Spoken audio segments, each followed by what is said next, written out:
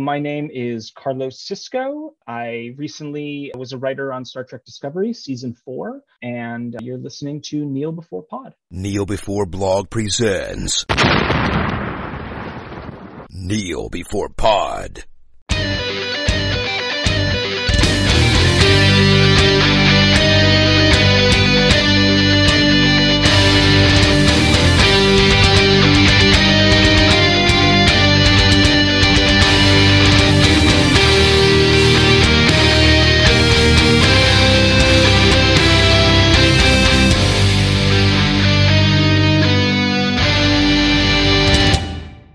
Hello and welcome to Kneel Before Pod, the podcast that is really overwhelmed by the volume of content, but we'll give it a go anyway. I'm your host Craig, and we are here to discuss all of the news and trailers, and probably actually pretty close to all of the news and trailers released in February 2022. Joining me on this, the first in our new era, the first post-200 era of the podcast, where we do basically more of the same kind of stuff. Episode 201. So joining me for the first out of the gate after that is Andrew. Hello. Hello. It feels incredibly special to be the person to have been granted such an auspicious task of going through what appears to be the nerdy equivalent of a marathon. Because there's a lot of things to talk about. There's a lot of stuff to talk about.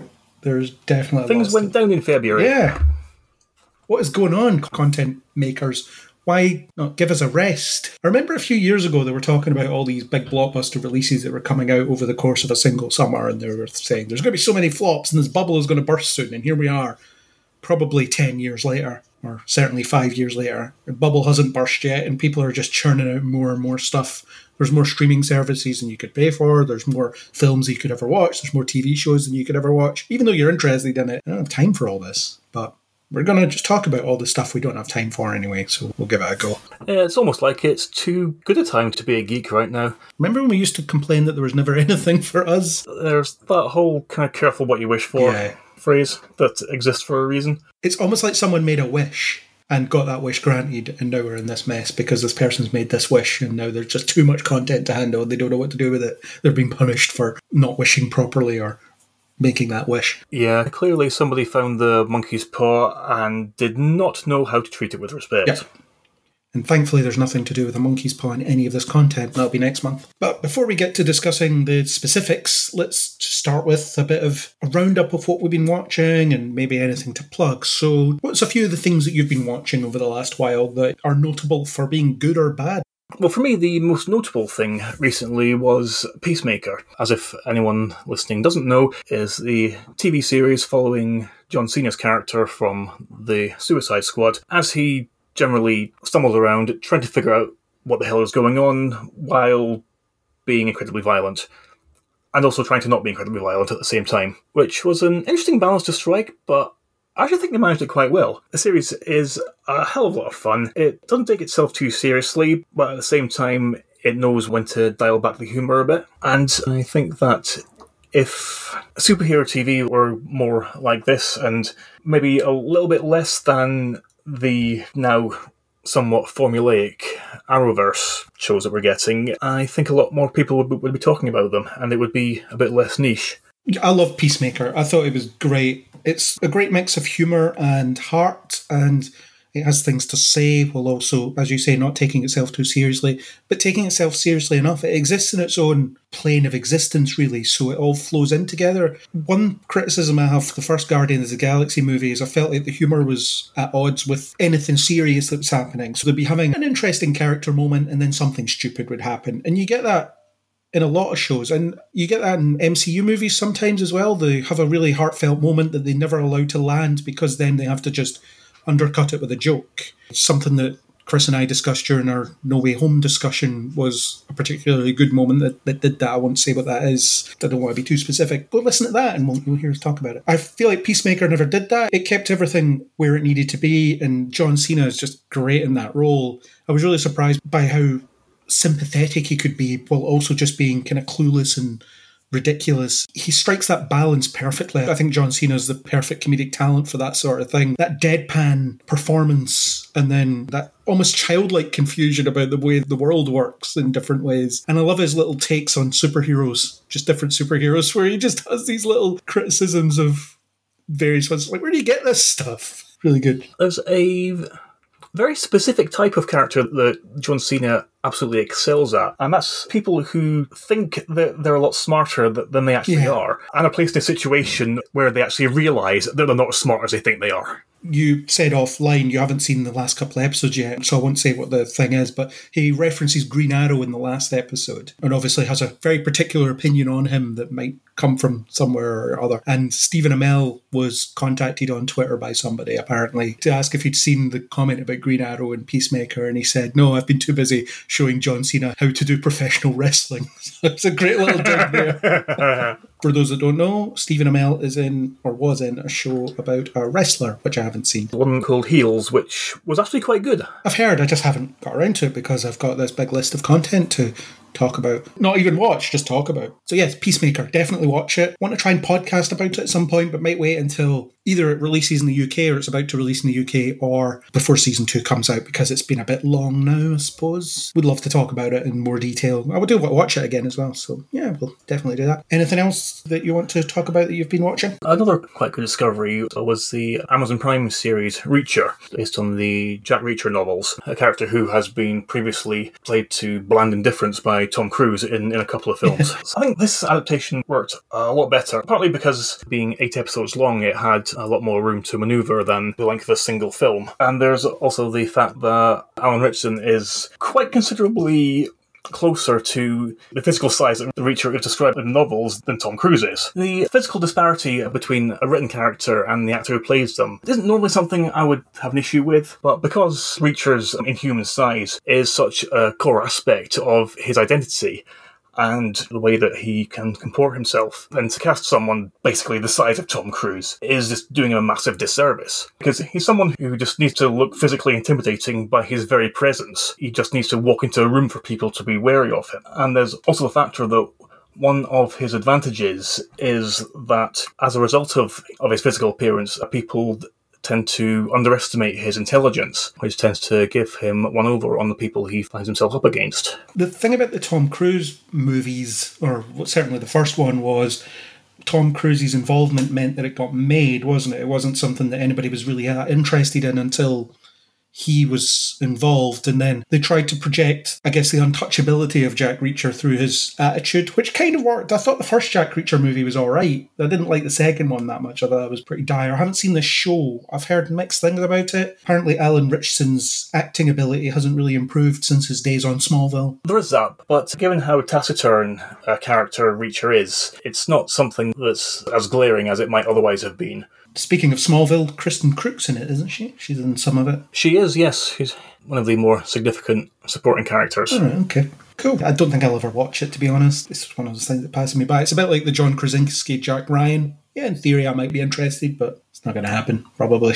I might not have watched it if I hadn't read most of the books, just because I was interested to see how they would be adapted this time. And also because the series takes its plot from the initial novel, as opposed to the first Tom Cruise movie, which was the 9th one, I believe, and the second one, which was the 17th or something like that. So there's potentially 20-odd years of content to come from this show. Yeah, there's quite a chronology to get through.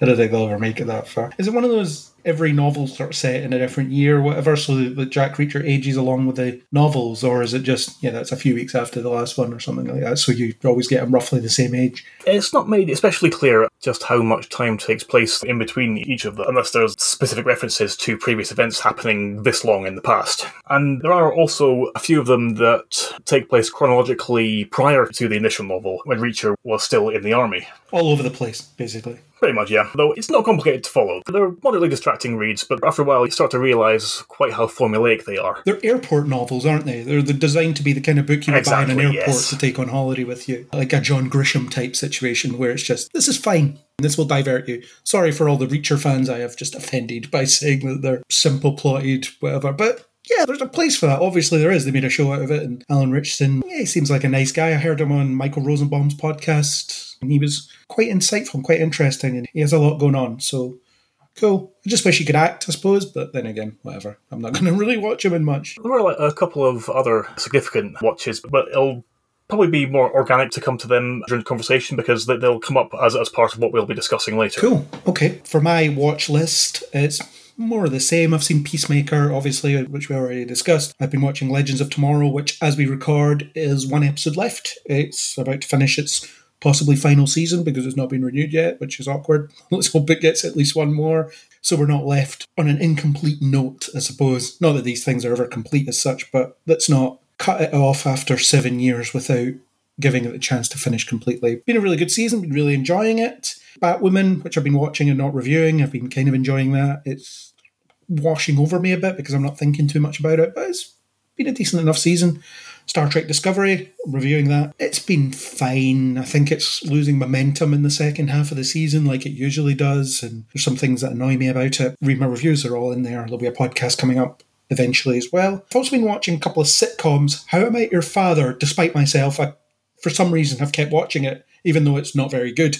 The first couple of episodes were atrocious, but I seem to have settled into a groove of, I'm okay with putting this on for 20 minutes when I'm doing something else, which is damning it with faint praise, I suppose. I'm not going to say it's fine, it's pretty bad, but at the same time, it's 20 minutes of stuff that I'm watching. Same with Ghosts, the show with Rose McIver in it. Again, it's fine.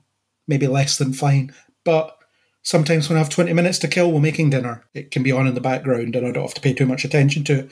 I wouldn't recommend you watch either of those things, but I'm still watching them, despite myself. To be honest, after watching the British version of Ghosts, I really didn't feel the need to watch another version of it, despite it having Rose McIver Not in even it. Rose McIver could drag you into it. That's interesting. If there was something that would convince me, it would be her, but so far it has failed to do so. And I watched 3 bang average Christmas Netflix movies because she was in them. That's dedication.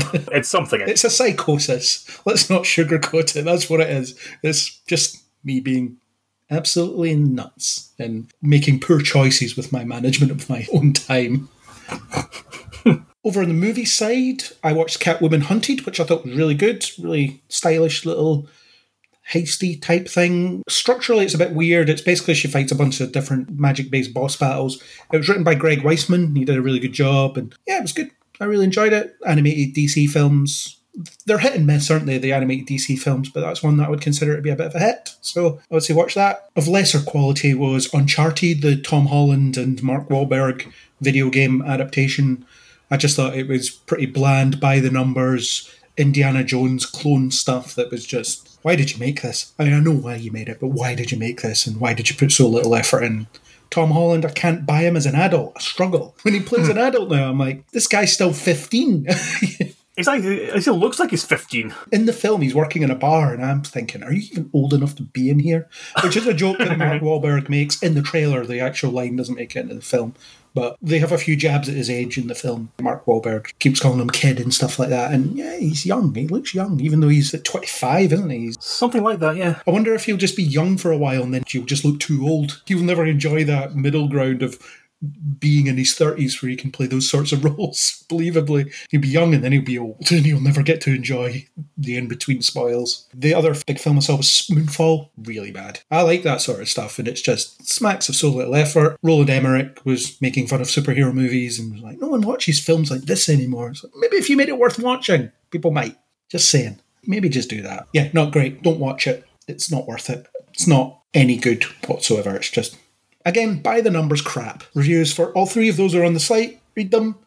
I also appeared on a podcast called Real Talk over on We Made This, which is fulfilling my plugging as well. I'm plugging the We Made This network where I appear sometimes. So I appeared on podcasts about Uncharted and Moonfall, where I just talked about how I didn't like them. And that's about it. So there we go. That's my plugging out of the way, other than doing another plug for the 200th podcast because it was a lot of fun. The edited version is shorter than the video version because basically what I did was I cut out any reference to stuff that we could see when we did our live Twitch stream because it wouldn't make any sense on audio. Usually it's an extended audio version. We go the other way around. But yeah, listen to that. Just because we have to be different and special. Yeah, we do. Do you have anything specific to plug that you've been plodding along with? Very little, actually. I haven't done very much reviewing at all lately. The only recent thing I did was for a novel called Seven Mercies, which was by a couple of authors named Elizabeth May and Laura Lamb. It's the second part of a duology that began with a book called Seven Devils. And it's basically about a bunch of variably angry, variably psychotic, and variably queer women basically being thrown together and trying to overthrow a dystopian galactic empire. Cool. Both of them are absolutely brilliant. I would wholeheartedly recommend them to anybody, because as well as a lot of action and violence and excitement and infiltration, there's also a great deal of heart and emotion and character development in, because they're actually characters that you genuinely care about, and when they're in danger that you're genuinely fearful for their safety and desperately trying to figure out a way how they can make it out of the latest predicament that they landed themselves in. Cool. We'll put a link to the review in the show notes. And how long will it be before we're discussing the proposed film adaptation, probably starring Timothée Chalamet? Hopefully not before too long, though if it were to feature him, then he would likely need to be a petulantly psychotic emperor, that being one of the few significant male characters in the saga. He was just the first name I picked. I mean, there's a list of names that are always in these sorts of things. Oh, so he's one of them. Basically, very young-looking, scrawny white guys with a mop of curly hair. There's a shortage of them, apparently. Yes, so they apparently need to be promoted as much as possible. Yeah. Okay, let's move on to trailers. We have a bunch of them. More than a bunch. Let's start with Elvis. Baz Luhrmann is directing a biopic about Elvis, which seems to focus on a very specific point in his life, although it's not clear how much of his life it actually covers. There's flashes of him later in life and things. I don't really have much of a connection to Elvis as a performing artist and his music and so on, so I had no idea if Austin Butler is any good. He is doing his own singing. It looks really stylish, and Baz Luhrmann's probably the best choice to make something like this. It's going to be a mix between grounded and larger than life, which is probably a good description for Elvis himself, I guess. He sort of occupied both of those sides of things. He was legendary, but he was also relatable in a way. He was just kind of everywhere. He was everyone. He was no one, at least as I understand it. So I'll check this out. I like the look of the trailer. It looks pretty energetic and fun and whatever. Yeah, it looks good. And Tom Hanks is in it. There's another part of history that he can embody. If aliens ever watch just our content like in Galaxy Quest, they'll just think, Tom Hanks. This guy is everywhere. I've only seen Austin Butler in a few things, and to be honest, he's never really made that much of an impression on me. This seems to be just a painfully generic pretty boy. His dumb thing because apparently he couldn't find anybody more compelling. The most prominent I've seen him in was a fantasy series called the Shannara Chronicles, where he was the central character, despite being this half-elf guy discovering magical powers that he didn't know he had and attempting to save the world at various different times and in different ways. He just wasn't really that interesting, to be honest. And another random thing you might dimly recall was he was in a few episodes of Arrow in the early season. He was this really obnoxious DJ that Thea was into. Yeah. And they turned out to be an assassin. Yeah, season 3. And then got killed. God, that's him. Okay. Yeah. The less said about that, the better, I suppose. Yeah, but like you, I don't have a great deal of personal connection to Elvis Presley's music. I think it's just possibly just a generational thing. But I think that the film itself, it certainly looks interesting enough for what it actually is. A story about a singularly focused guy who desperately wants to be famous and successful, and the conniving Dutch con man who helped him to achieve it. I bet you the Legends producers are just thinking, if we'd done the Elvis episode a couple of seasons earlier, we could have had this guy. Sadly. It was not to be. No. And also because it's a Baz Luhrmann film, then there is a very specific style that you can expect, which you've already quite efficiently laid out.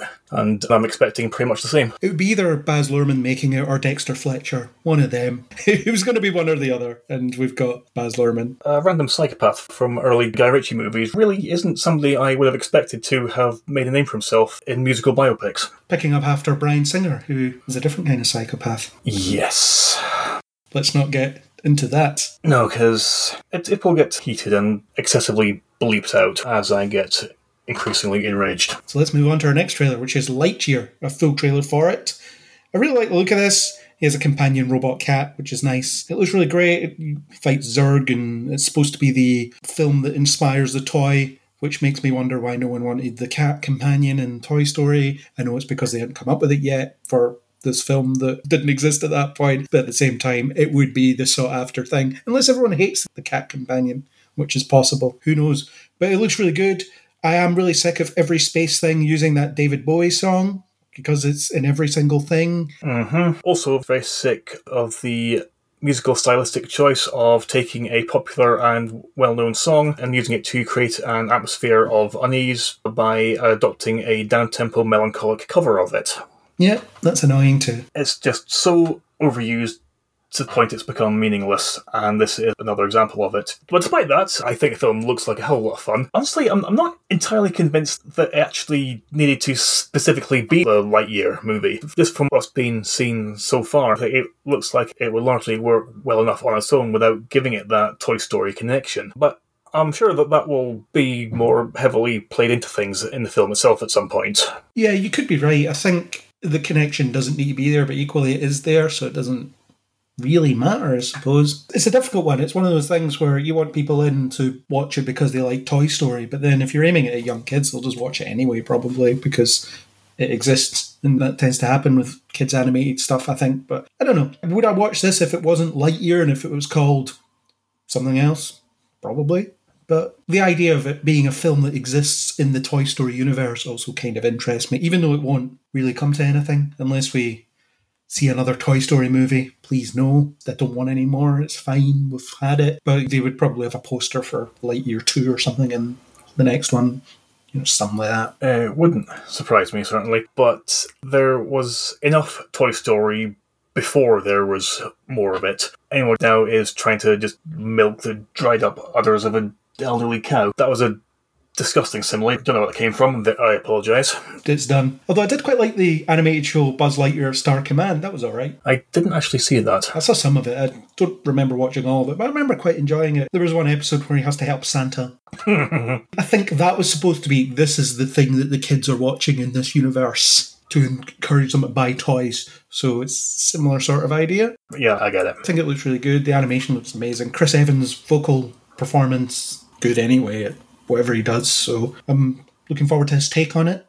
It's interesting that the toys don't sound like him, but let's not overthink it. Yeah, but then again, it is getting to the point where any less of Tim Allen is a good thing. I don't know, he's going to be doing that Santa Claus thing on Disney Plus, so you'll get plenty of Tim Allen if you want. Yeah, I can take it or leave it. We discussed that last month, so we don't need to discuss it again. Okay, our next trailer, we have Nope, Jordan Peele's next thing, which is largely built around a mystery of some kind of killer cloud or something like that. There seems to be some weird connection about the history of the moving image. I don't know how those things connect, but it's another Jordan Peele horror. I really liked Get Out. I was less enthusiastic about, was it Us? Is that what it was called? Yeah, it was, yeah. I wasn't super keen on that one. So this one, I don't know. I don't know what to make of this trailer, really, but I'm certainly intrigued by the mystery. I think it builds itself really well, and it makes me wonder, what's going on here? A popular theory about it is that the title is not just a kind of reaction to some terrifying event and going, nope, but is that it's an acronym to abbreviate Not of Planet Earth. All right, okay. Suggesting that there's some extraterrestrial stuff going on. Given the imagery that the trailer has expressed, it is certainly a sound theory. It might just be a coincidence that you could take that expanded abbreviation from it, but nevertheless, some kind of alien shenanigans certainly seemed like they're on the cards. Interesting. See, I never do these trailer breakdowns. I never do this frame-by-frame stuff. There's YouTube channels that exist to do that sort of thing. That just ain't me. I just watch a trailer and think, yeah, I'll watch that or not, which is great when you're doing a news podcast where you talk about trailers. People just want to hear me I've watched this trailer once and I have a very small opinion on it based on what I've seen. Yes, and I watched a trailer once, and I will now explain everything I think about this trailer over the next half an hour. Yeah.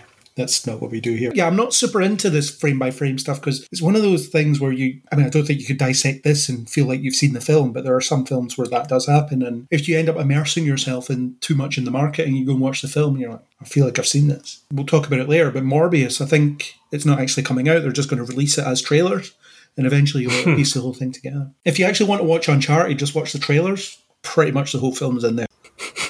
All the major beats. There's nothing really that interesting in between those major beats that you need to worry about, but it's basically all in there, including the post-credit scene, or mid-credit scene. A while back, there was one of Bruce Willis's utterly dire sci-fi action movies that indicate he doesn't care anymore. One that was about sentient androids. I actually can't remember the title of it, which is really annoying. But one of my issues with it was that the trailer actually used the final shot of the film in it. So it was literally telling you how it was going to end. Nice. It really just shows that possibly everyone involved in making that film cared about as much as Bruce Willis does. Yeah, saves you watching it though, which is good. Yes, I didn't, because I'm a masochist like that. That's on you. I don't know any other way to put it. That's your fault. Okay, Mr. Rose McIver. I will take that under advisement. Hey, I'm not saying I don't do it. I'm just saying that you do it, and that's on you. Takes one to know one, as they say. Indeed. But yes, I think Nope looks really good. I really like Jordan Peele's filmmaker. I also thought Get Out was fantastic. I didn't like Us quite as much, but I think that was largely just because with Get Out he had set a bar so high for himself, it was going to be pretty much impossible to clear it in his follow-up. Yeah, I think with Us, I had a really interesting idea and a really interesting hook, but it didn't take it far enough for me. So I just felt myself a little bit unsatisfied by the whole thing. Yeah, but I think now that people in general have been faintly disappointed by something that he's put out, then the expectations for Nope won't be quite as high. So there's less risk of people going into it and being disappointed purely on the basis of it not being everything they hoped it would be. Fair play, yeah. Okay, moving on. The next trailer is for another horror-ish thing, Men, an Alex Garland movie. He's usually good value. I don't really have much to say about it other than it seems enigmatic and creepy, and I'm wondering what's going on.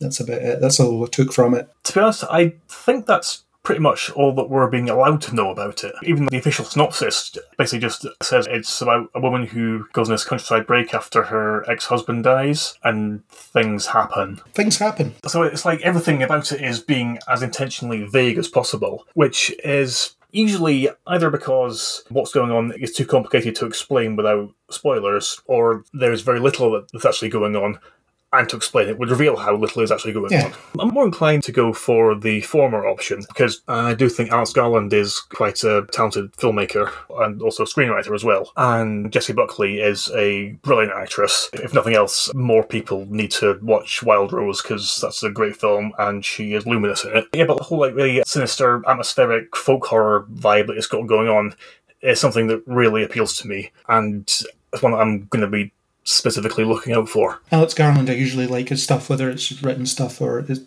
directing stuff or both. Ex Machina, great film. That one that Natalie Portman was in, Annihilation. That's the one. That was the Netflix one. Yes. That was okay, but I wasn't hugely on board with it. It was just kind of okay. Again, it's the usual Netflix thing, isn't it? This was fine. It needed a bit more work. It was okay. Well, actually, it was actually only over here where it debuted on Netflix. In America, it got released in cinemas. When I mentioned this to my brother-in-law, he was actually really annoyed about it, because he would much rather have sat at home watching it instead of having to make a specific trip to cinema to go see it. That's interesting. For me, it's usually the other way around. If I have to make a specific trip, there's a good chance I'll watch it. Although in this case, I ended up watching it. So sometimes things slip through the net.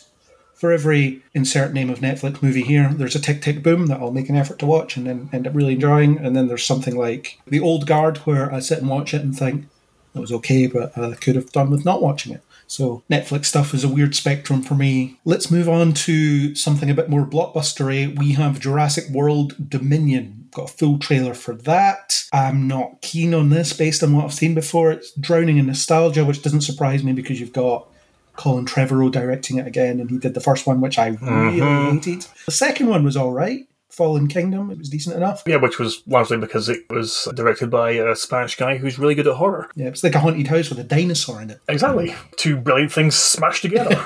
In this, we've got a John Hammond voiceover. We've got more similar shots to the first film. You've got the original characters looking significantly older, wearing basically their clothes that they wore in the first film. We've got very pointed reuses of the recognisable musical cues from the first movie. And I'm pretty sure Chris Pratt and Alan Grant, I can't remember Chris Pratt's name in these films, it doesn't matter, because he's just... doesn't matter.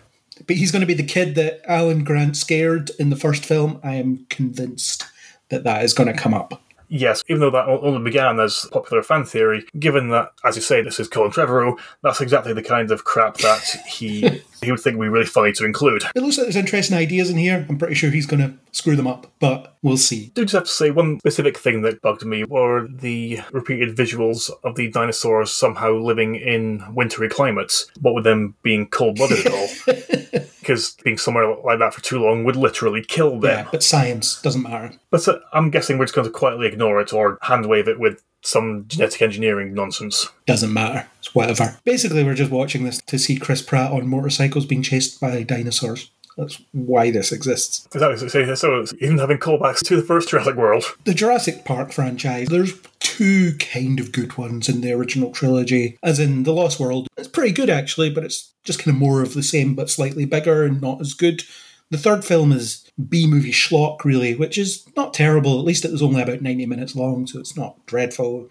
Jurassic World, I just hated it. It's one of those films that makes you wish you were watching the original while you were watching it. Yes. In fact, as soon as I got home, I had to watch the original just to cleanse myself of what I'd seen, because it had just done so many callbacks. I felt kind of dirty watching it, which is not what you want to feel when you're watching something. Exactly, and quite often all that kind of thing does is just remind you of just how much better the original version was of everything that it's mimicking. Oh, look, there's the big door. Okay, we had the big door. That's great. There's the Gallimimus herd. Great. There's the sweeping score as they approach the island. Oh, yeah, we've seen this. One other aspect of the franchise that I actually did quite like, though, was a CG animated series called Camp Cretaceous. It begins with the events running parallel to Jurassic World. A group of teenagers who end up being stranded on Isla Nebula when everything goes to hell, and they just basically have to survive. It's like hostile wilderness full of enormous creatures that want to kill and eat them, and also a bunch of variably untrustworthy humans who keep on turning up.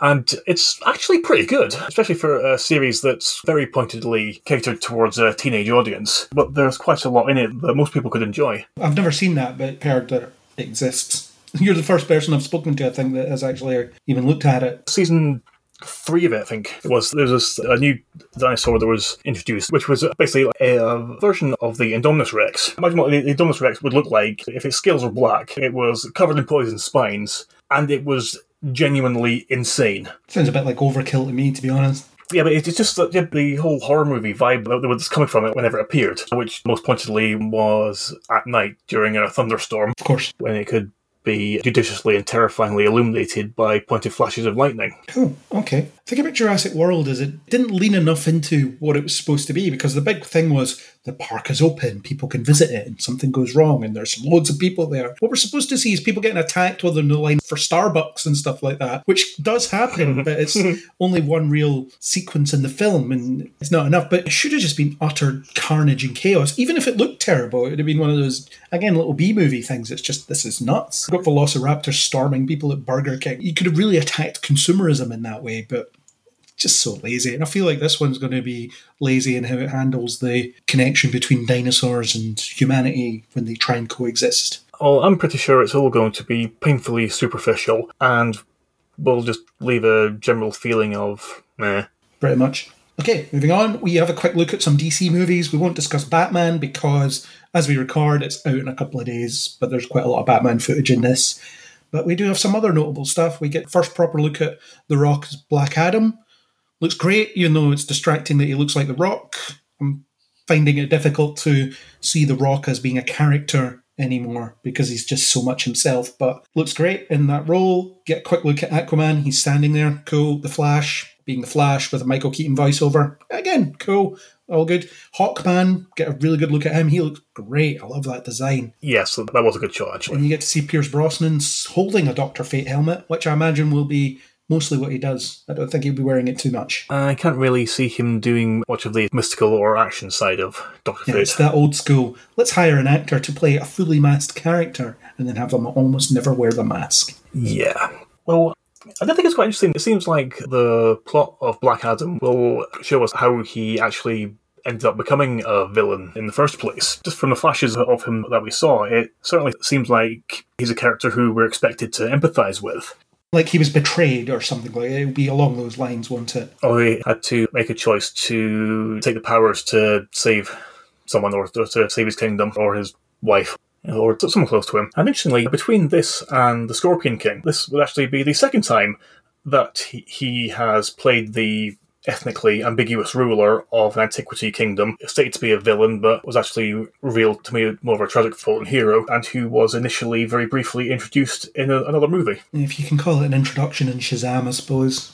He wasn't ever actually named in Shazam, was No, he? it was a graphic, essentially, that was shown. So, yeah, someone else had this power and they messed it up. It was a very brief mention of Black Adam in that movie. I'm quite looking forward to that. Dwayne Johnson is always fun to watch, even, as you say, it's sometimes hard to separate him from the characters that he's playing. But he is, by and large, someone you can pretty much rest assured you're going to be entertained by one way or the other. You know what you're getting from him.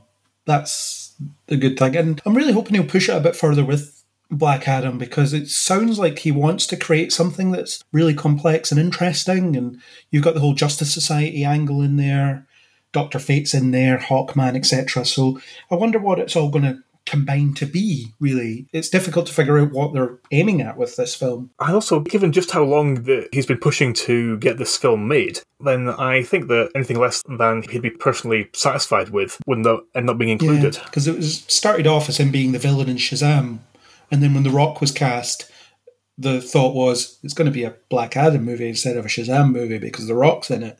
And then they just split them off. Shazam can fight Mark Strong instead. It's fine. This doesn't matter. Shazam 2 is going to be pretty off the wall as well. I'm really looking forward to that. I'm guessing they'll have to meet up at some point. Yeah, I think it's inevitable. Possibly having some battle out over who is more worthy to wield the power of Shazam. Yeah, but yeah, all looks good. Quick flashes at different things. So pretty cool stuff.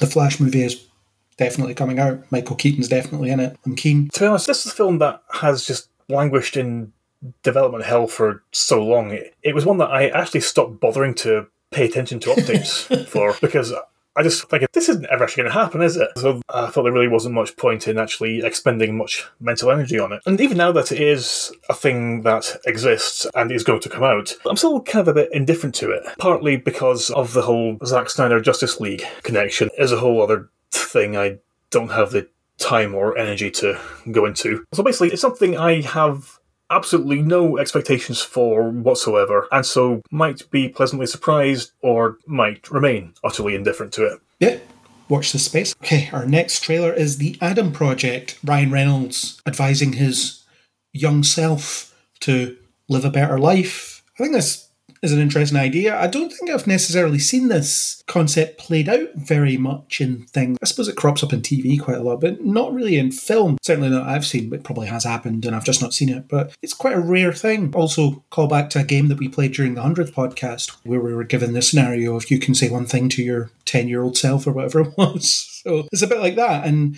there's a lightsaber in it, which is Ryan Reynolds with more Disney IP. After Free Guy again, so it's a thing that he's doing. Exactly, and he's just being paid millions of dollars to play with childhood toys like a big kid. Yeah, you can't fault it. This is a Netflix thing. I might give it a go. I think it looks pretty good based on this. I don't really have a lot to say about it. It seems pretty cut and dry as to what it's about, and looks fun. There's certainly one thing I'm kind of hoping about it, is that there'll be some kind of thoughts and discussions on what it would feel like to actually be able to speak to and connect with somebody who you previously lost. I could certainly give it a more emotional depth, which might serve to elevate it a little bit above the goofy, childish nonsense, as previously mentioned. Yeah, we'll see. I have no idea. I will maybe watch this. Who knows?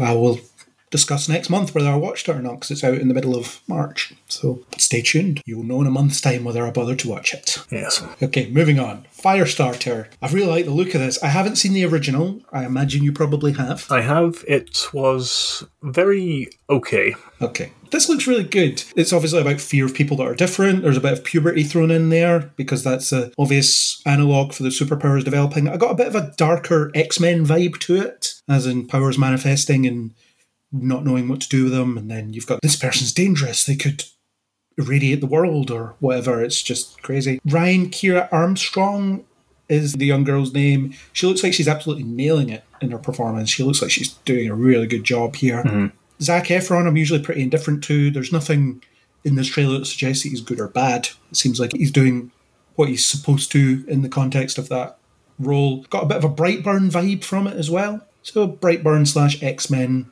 but it looks really good. I'm really keen to see this and I'm really interested. That was certainly how I interpreted it as well. It seems like the story is being played like a comic book origin story, but it's not entirely clear whether the focal character will turn towards heroism or villainy, and it would likely be the events that she goes through which will push her one way or the other.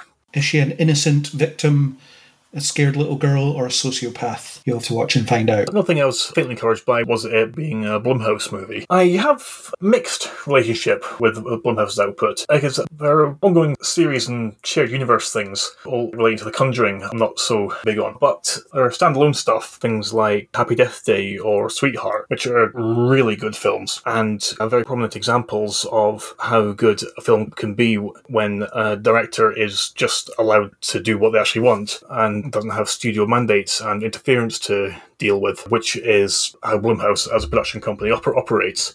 Or at least not obvious mandates. There'll be some, surely. There usually is, but it's not so obvious that they've stuck their nose in, I suppose. Also, in this case, with it being an adaptation of a Stephen King novel, there might be certain things that would be expected to be put in there, like certain references or random throwaway things. There are particular things that need to be incorporated just because it's a Stephen King story. It just seems that no adaptation of them can ever be truly divorced from that. Then we'll find out if Stephen King actually likes it or not. Like, as he sometimes chimes in, I didn't like this adaptation, I'll make my own. And it's not very good either. And then we got Maximum Overdrive.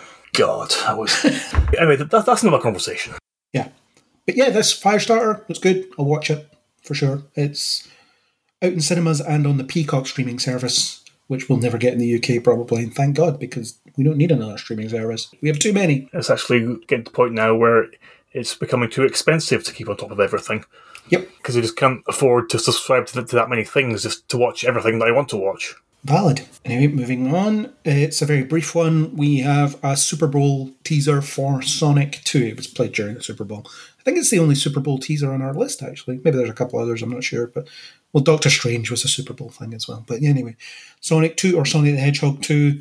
You've got Knuckles, you've got the biplane, you've got the big robot, there's a Chaos Emerald, there's a Skybeam, because that's current. Yeah, totally isn't overdone. They don't do them anymore because it's played out, but never mind. I liked Sonic, the first one. I thought it was very, very good. And this one, as a fan of the games, I'm quite excited by it, but I'm also wondering if it's going to be a bit of a TMNT sequel situation, where it's like, let's just throw this all in, and hopefully it'll all be good, and people will love it, because in the TMNT sequel, I forget its subtitle, doesn't matter, but they threw in Krang, they threw in the Technodrome, they threw in all this other crap, and it didn't feed into itself very well, so this could be the same problem. I really hope not. Out of the Shadows was the subtitle you're after. Yeah, it's atrocious. Yeah, it is. I'm a little concerned that introducing Tails and Knuckles in the same film might end up hampering the plot a bit, because they're both going to need to be developed, and establishing what each of them wants and what they're doing and how they're connected to Sonic. Because it sort of seemed like in the stinger for the first movie that Tails was actually searching for Sonic, or if not him specifically, then the energy signature of his powers, if you like. Yeah, unless it turns out he was looking for something else. It just happened to be there at the same time as Sonic. A Chaos Emerald, maybe. Possibly, yes. I imagine that the Knuckles aspect of it will be pretty much the same as it was suggested to be in the game Sonic 3, which had Robotnik basically lying to Knuckles about Sonic's motive and turning him into a weapon against Sonic. And I would imagine that by the end of the film, when Robotnik will attempt to use a Chaos Emerald to power his giant-ass robot, then Knuckles will realise that he has been duped and will team up with Sonic to fight against him. And you'll probably get Supersonic as well. That's what they're not showing you. Yes, actually, that's very likely. I'm looking forward to this because, like I say, I thought the first one was way better than it had any right to be, and obviously there's a lot of issues around the first one in terms of them firing a bunch of animators and changing the design after people saw the trailer and laughed at it. And it's like, okay, we'll actually do the proper Sonic design. Sorry. We didn't mean to give you this weird abomination of a character. So it's a bit of a weird one, but it's water under the bridge now, I suppose. But I do think the first one had a lot going for it, and this one has the potential to have a lot more going for it as well. I just hope they're not giving us too much, especially since they're already making us a Sonic 3. And this is later in the list, but we'll talk about it now. We're going to get a Knuckles spin-off TV series starring Idris Elba voicing the character, so cool. Yeah, so there's going to be a lot to incorporate into it. I really like the first movie as well, and I certainly think it's one to put in the growing list of actually pretty good video game adaptations. Overall, I'm actually looking forward to this. And Idris Elba's just going to be so cool as Knuckles, isn't he? Yeah, it's going to be good. Perfect voice casting. Knuckles needs to be cool. Who else could you get? Who's any cooler than Idris Elba, really? John Cena. I don't know. I don't care about any of the other side Sonic characters. If we get to the point where Shadow appears, I'm just not interested. Just not interested in anything beyond the first 3 games, really, in terms of Sonic plot. I'm pretty much the same, actually. But yeah, 30-second teaser. We'll see more of it. It's not far away. It's out in April as well, so it's not too far away. I think in the UK it's out the same day as Morbius. Hilarious. Probably some double bill. Maybe they'll delay Morbius because they can't compete with Sonic. Although it's out in 8th of April in the US, so I don't know. We'll see what happens. Maybe they'll do what they did with Venom and Bond and swap them release date-wise. We'll see. Okay, our next thing is the Orville New Horizons. I'm not sure, but is it the same space battle that was in the last season that forms this teaser? Because it's been a while since I've seen it. Yeah, I was a little suspicious about that, because I haven't rewatched the series at all since the episodes first came out. Nah, me either. I've seen them once. Given a significant aspect of the plot was the Kalon race deciding that all biological life in the universe should be wiped out. And I'm pretty sure that in the trailer it was Kalon ships that were attacking the Orville. So to basically have that again, it would just seem to be unnecessary repetition. So if it is old footage, that's a really lazy trailer, because half the trailer is also just the opening credits, just to tell you that it's coming. Which had nothing of note other than a new cast member added to the primary ensemble. Which I didn't even notice, so yeah. The Orville's fine. I would say it's kind of Diet Star Trek, but in some ways Discovery's a bit Diet Star Trek as well. So I see it as a bit disposable. It's something I could just stick on and just let it wash over me, which is really low bar of entertainment, really, isn't it? When I'm just sitting here praising these things as, yeah, I can sit through this. It doesn't offend me in any way. It's fine. It is annoying that it's taking Adrian Palicki away from probably more interesting things. Part of the problem was that it took a while to decide actually what it was going to be. Yeah, is it parody or serious? Which is it? Well, it was always intended as a homage to Star Trek, but it was initially marketed as more of a parody of Star Trek rather than a kind of love letter to it. And the more pointed comedic aspects in the first season didn't really come together that well, because it just wasn't as funny as it should have been. I think it was better in the second season when the direct humour was dialed back a bit, and because it started taking itself a bit more seriously, then it allowed the audience to do the same. And I actually enjoyed it quite a bit more in the second season, particularly when they're incorporating some interesting ideas into it and they're already putting some spins on the established mythos that the first season presented. And so, all in all, I'm tentatively optimistic about it. I think it has the potential to be something really good, though I'm just really not sure one way or the other if it will actually manage to be that or not. Yeah, I'm not clear either. Again, it's a really low bar, but I'll watch it. It won't bother me in any way. I suppose it'll just be something that I watch and then that'll be fine. It's coming out. It's going to be on Hulu in June or something. It got pushed back a bit. I think it was initially meant to be released late last year. Kept getting delayed for reasons. Yeah. Okay, our next trailer on Paramount Plus, The Fairly Odd Parents movie. It's a weird live-action animation hybrid thing. I have no connection to The Fairly Odd Parents, and it's really hard to tell if this is the most daring thing they could make, and therefore the best thing ever, or the worst thing ever. It's hard to tell. I don't know how to read it. I'm kind of the same. I have absolutely no emotional connection to the series whatsoever. And from what reading about it, it seems to be carrying on a similar basic concept in that the wishes that get made always end up being interpreted literally and not turning out in the way that the person making the wish actually intended. Going back to the whole monkey's paw thing. So there's certainly that connection between this series and the cartoon. As for the decision to do it mostly live action and having the characters aged up a bit, I really can't say whether or not that is a good or a bad thing, because I really don't know what kind of dynamic that would give it or how that would alter the story in any way. But just looking from the way it's been filmed, it looks like something that was filmed for the Disney Channel. Lots of bright colours, lots of cute smiling teenagers doing over-the-top stuff and getting to mischief, and it looks like something that younger people might enjoy. But then again, they might be disappointed because it's not a cartoon. Yeah, it's a weird one. It's definitely not for me. That's for sure. That's one thing I can definitely say about it. This will never be watched by me. Yeah, I can't see myself seeing this at all because it wouldn't mean anything to me, really. Yeah. Okay, next thing. Speaking of things I may never watch, Fantastic Beasts, The Secrets of Dumbledore. The reason I don't want to watch this one necessarily is because the second one bored me to tears. It was such a slog to sit through. And the first one's not great either.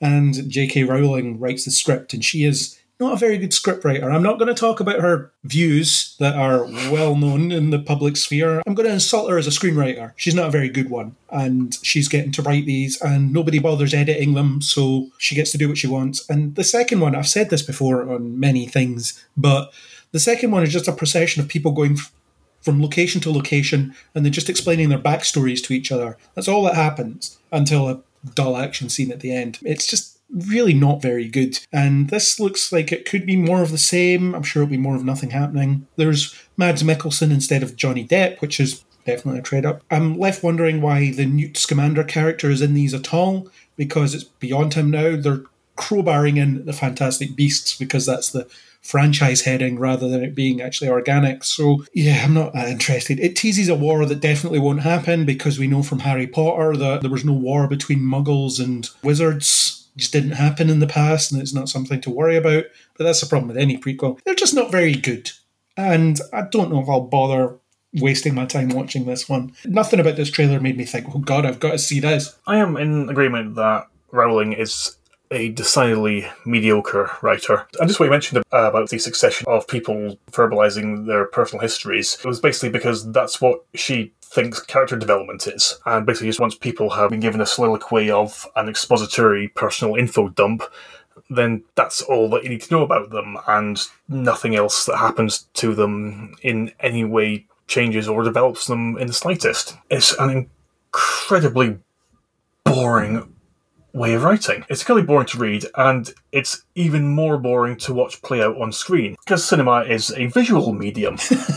And so when you have a plot that's basically people just sitting around talking and explaining things, it's just unendurably tedious. Especially when you have magic. It's a world with magic. So why are we listening to these people just chatting? Exactly, and more than that, it's magic with very, very inconsistent and loosely defined rules to it. Therefore, you can do pretty much whatever you want. The only thing that's limiting you is your imagination, of which I would argue Rowling actually doesn't have very much of. I have myriad issues with Harry Potter, unrelated to those views with which she is now more closely associated, which, again, I'm not going to go into. But as a result of that, I have been pretty much indifferent to the entire Harry Potter franchise for quite a long time. And I really don't see this doing anything to convince me to change my mind, specifically with the revelation / retcon that Dumbledore had a secret other brother played by Ezra Miller, which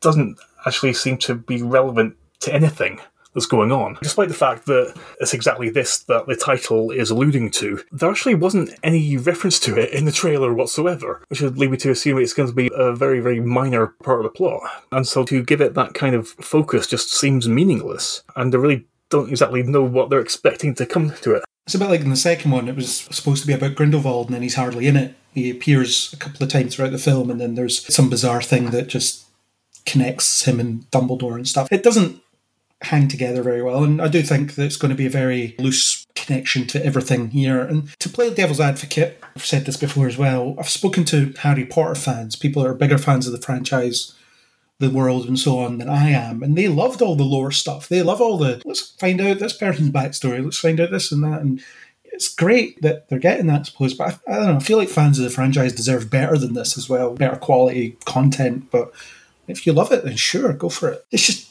dull and lazy, and they're spending too much money on stuff that just isn't very good, as far as I'm concerned. Let's move on to something else that has weirdly, loosely defined magical rules. We have an animated short called Constantine House of Mystery. It might be Matt Ryan's last performance as the character. It might not. Can't see me keep him away. I don't want to keep him away, but since he's finished his tenure in Legends, it seems like DC are positioning the character to be taken over by someone else in the future. But this looks pretty cool, I guess. It's just a short. I say just a short. That doesn't diminish it in any way. I did think his voice sounded a bit different to how we'd been used to him, though. That stood out to me. At first I was like, it is. Okay. I was actually most distracted by the fact that he actually didn't look like Matt Ryan, because the actor and the character have become so interlinked in my mind, and to have without the other actually feels a little bit jarring. Also, one thing I was faintly intrigued / confused by was a suggestion that Constantine's being banished to the House of Mystery in punishment for the existential meddling that he did during Apocalypse War. But it seemed to me that at the end of that film, that entire timeline or universe was basically rebooted out of existence because the war against Darkseid was so devastating that the Earth was slowly going to be destroyed anyway. So they might as well just reboot everything and hope it plays out differently. So to have something that directly carries on from that, it seemed to me to not quite tie together properly. You know what these animated things are like, though. They're sometimes connected, sometimes not. Sometimes they just pick and choose, so I wouldn't necessarily look for any kind of absolute canon, I suppose. It just seemed to me to be a bizarre reference to make, and that it's one that isn't especially necessary and doesn't seem to make sense anyway. But I'm sure it'll work out in some way, because I do have a tendency to like pretty much anything that Constantine's character is in, and this certainly doesn't look to be any different.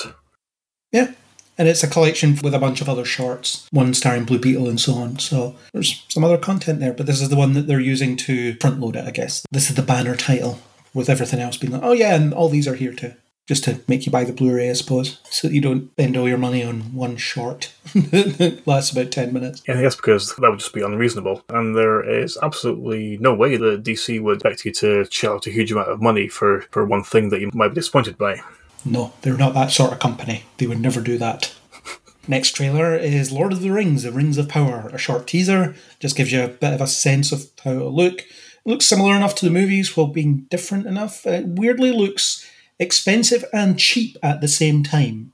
A bit like the Hobbit movies, I guess, which is a bit jarring, because you've got the practical armour and stuff like that, and then some ropey CGI here and there. So I'm really looking forward to this. I'm looking forward to the expansion of the Middle-earth chronology. Amazon are spending serious money on this, and it's going to dig into different parts of lore. So hopefully it won't just be people riding on horseback and then talking about their backstories, and then riding on horseback to another location and talking about their backstories, and then they get on an eagle and fly somewhere else and talk about their backstories. Let's hope it's not that. But yeah, cool. And then don't forget, lots of running across fields as well. Yeah, there'll be lots of that. Sweeping helicopter shots of people running across fields. Yes. That's what we get from this.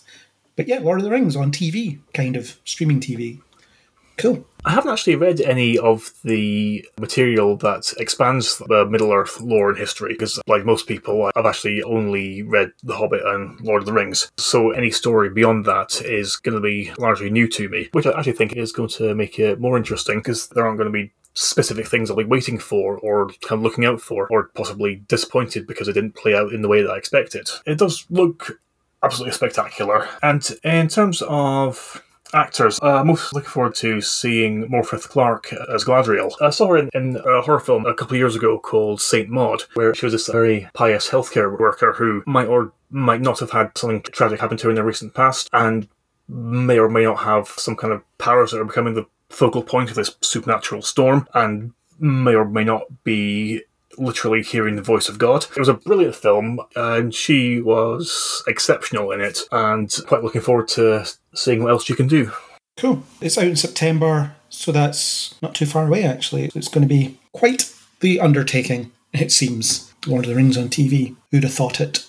When they were making those films and they almost didn't get made as a trilogy, who'd have thought that we'd be sitting here so many years later thinking, my God, there's going to be 1,000 seasons of this. Okay, let's move on to Morbius. We have the final trailer.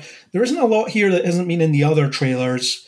It's coming out on 1st of April, maybe. We don't know. It might get delayed again, because that's what happens to this film. It's like we were saying about New Mutants. It's some kind of tax write-off, isn't it? It doesn't actually exist. They just filmed a trailer and then they've just left it. And there's more Michael Keaton in this. I do think it actually looks pretty good. And I like the idea of vampirism being a curse that he needs to battle. And it's almost a shame that Morbius isn't going to be part of any Spider-Man thing that we know of. There are rumours that Tobey Maguire or Andrew Garfield might turn up. Yes, but there are always those kinds of rumours. And then when they don't, it will be, yeah, whatever. Never expected it in the first place. I know people sort of decry the Sony Spider-Verse thing that they're doing, and I understand why. But also at the same time, if Spider-Man was outright owned by Marvel/Disney, we wouldn't be getting Venom movies, we wouldn't be getting Morbius movies, we'd be getting these characters sort of folded into the main films, because the competition means that they can release more of this stuff around about the same time as other stuff, which may or may not be a bad thing, but at the same time it's good that they have the opportunity to throw these things together, and some of them make more sense than others. There's one that we'll talk about later that might not make that much sense, but at least Morbius can exist on his own, because very little of his origin and backstory is actually related to Spider-Man. I know he first appeared in a Spider-Man comic, but you can remove that connection pretty easily. Much more easily than you can with Venom, actually. And it is a shame that him and Blade will probably never get to interact because of their long-standing relationship in the comics. But this looks fine. And I know a lot of people are put off by Jared Leto, which I'm sure you're about to tell me that you're one of. I get it. I get why. But at the same time, I think that he's probably going to do a good job at this because when he puts his A game into something, he's generally very good as an actor. So maybe this is it.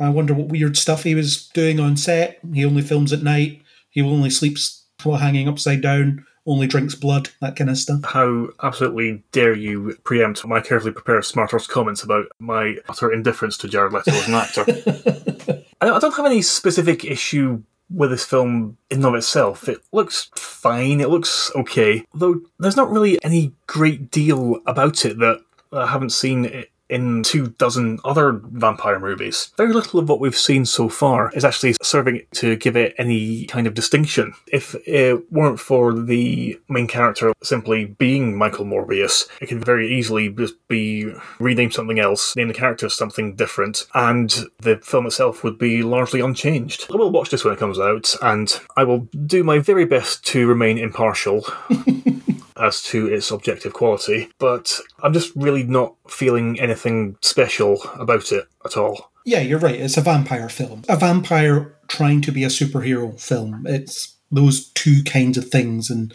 the trailer makes it look like it's following familiar beats of both, which is fine, I suppose, but we've had that in various other guises before. But at the same time, we can't really decry anyone for making something that isn't necessarily original, because how many times have we seen stuff where it's just, yeah, seen this all before, but I still liked it. We'll soon find out.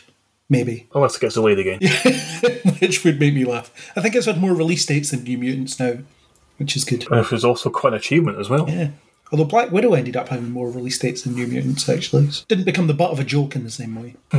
Okay, before our final trailer, what I'm going to do is I'm going to call in some assistance from our resident rescue ranger to discuss the trailer for Chip 'n Dale Rescue Rangers. I put out the call and Aaron answered. Welcome, expert of Chip 'n Dale Rescue Rangers, for discussing a trailer. Welcome.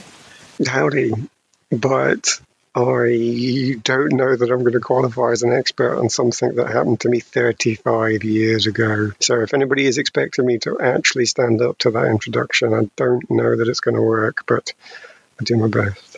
Under promise and possibly over deliver. We'll find out over the next few minutes.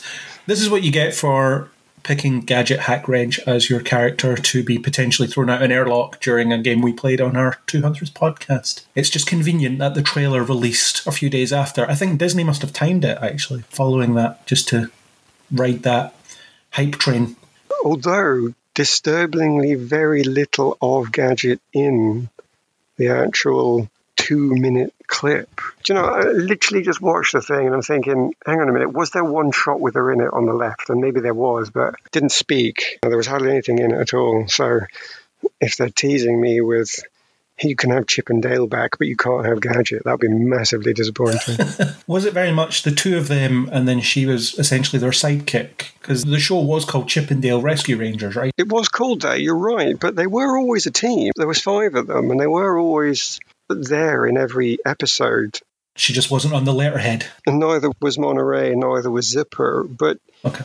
They meet them all pretty quickly. You get like an introductory episode and people are just grabbed and brought into it. You never really get the feeling it's Chip 'n Dale and then other people turn up later because the ratings were crazier. I couldn't actually tell you why they got the top slot because I was so young at the time. Looking back on it, I'm going to assume that Chip 'n Dale were there beforehand and then they got given extra people. In fact, I'm actually on the Wikipedia now. It seems like, yeah, the characters Chip 'n Dale have always existed, but they got given 3 extra people to make a good show. Okay, so it's kind of a spin-off of other things that they've been in, almost. Although, to be perfectly honest, seeing as I'm just doing my information grab now on this, because there's a tight question for you that only an expert could get, or somebody with Wikipedia. Chip 'n Dale, 1947. So okay.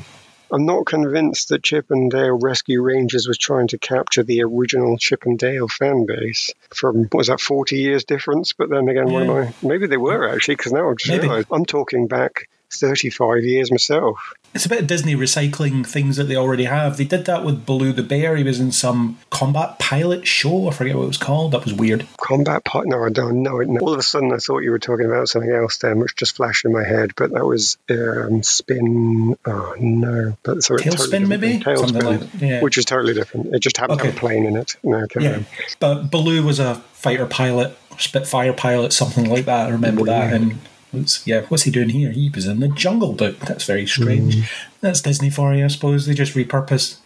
But this is in itself a repurpose. It is sort of behind the music type situation where the Chip and Dale show is a real TV show and they are real actors that were in the TV show. It's along the lines of Roger Rabbit, who also appears in this trailer, where animated characters are actors in this universe, or in Looney Tunes Back in Action, which is a film I really like. The animated characters are actors in this universe and they play their part and things, and they're doing that, and there's talk of CGI facelifts and modernization and falling out of favour popularity wise, that kind of stuff. So what did you think of this as a concept? As someone that watched this 35 years ago, there could be some lean towards trying to get you interested in it by acknowledging this is an old thing that we're doing something with. Yeah, trying to create their own Looniverse. Everybody wants a universe, or Roger Rabbit verse is possibly a popular thing, but I honestly don't know who this is aimed at. I mean, it's only 2 minutes, this trailer, so there's not much to go on, but I'm thinking, is this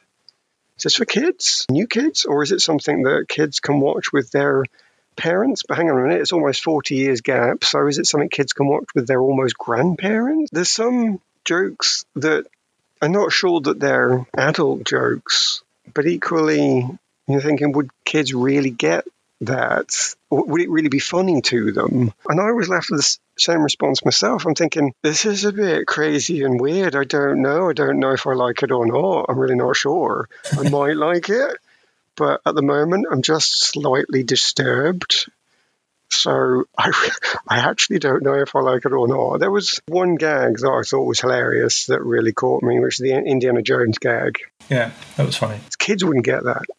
So again, who's it aimed at? For me, that's the whole trailer. It is actually quite a good teaser because it's left me completely dazed and confused, but wanting to know more because I just have to know. Whether I like the film or not is almost irrelevant because that's not the job of a teaser. So I'd say it's a successful teaser, but honestly, I'm just not sure. I like the Uncanny Valley gag. That was quite funny. The things look real, but just a little bit not right, or whatever the line was, something like that. I thought that was quite funny. But again, yeah, kids aren't going to really understand what you mean by that. Yes, there's quite a lot of jokes in along those lines because they go to one place in the Looniverse and they see this, and then there's you've had a makeover, you've had I can't remember what he calls it, but he's effectively had a body lift, It's CGI facelift, CGI makeover or something. I think it's actually just called something like that, yeah. That's not funny to kids. Plus also it's calling back to something that the kids can't have seen. Because even Chip, who's not had the CGI lift, doesn't look exactly the same as he used to. So you have to understand it is an adult joke that, oh yeah, this used to be a cartoon from my childhood and the animation style was different decades ago. It's not a kid's joke. Maybe it's not. Roger Rabbit was pretty grown up, and that's what I wanted. Is it just another...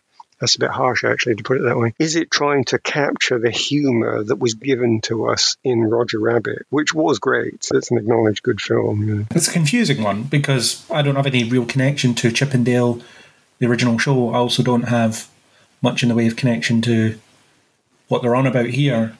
There's plenty of IP cameos in here. You see a bit of Aladdin and Roger Rabbit, as we mentioned. There's little nods to different things that show up throughout. So it seems like they're throwing a lot at it. It got a bit of a Space Jam vibe to it in that way. It's certainly the new one in terms of let's throw references at the audience and hope they'll laugh at them, which may work or it may not. But it's also not the first attempt to do something like this. Obviously, nothing is the first attempt to do anything anymore, it seems. But there's a really good Simpsons episode called Behind the Laughter, which frames The Simpsons as if it's a TV show that is being filmed, and they talk about the family splitting apart and things like that. So I get that kind of vibe from it, because it's this behind-the-scenes Hollywood thing about, let's catch up with Chip and Dale, the Rescue Rangers. They were a popular TV show, and now they're washed-up celebrities, maybe. Yeah, and you say they're throwing a lot of money at it. I haven't seen much online about it, but I am looking at the list of people that have got a role in this somewhere. There's quite some names in it. I'm slightly not surprised at all, but I'm also slightly surprised I haven't heard more about any of the older cast coming back.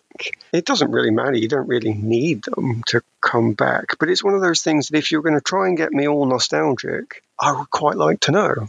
Because clearly Chip, nope. Dale, nope. The actress that played Gadget, that voiced Gadget, is on the list as coming back, but not specifically as Gadget, and she's clearly not voicing Chip, as I say, because that's somebody else. Anybody could play Zipper, but yeah, I'd quite like to maybe hear if Tress MacNeille is coming back as Gadget. Maybe that's not been decided yet, actually. I don't know what the turnaround time on these things is.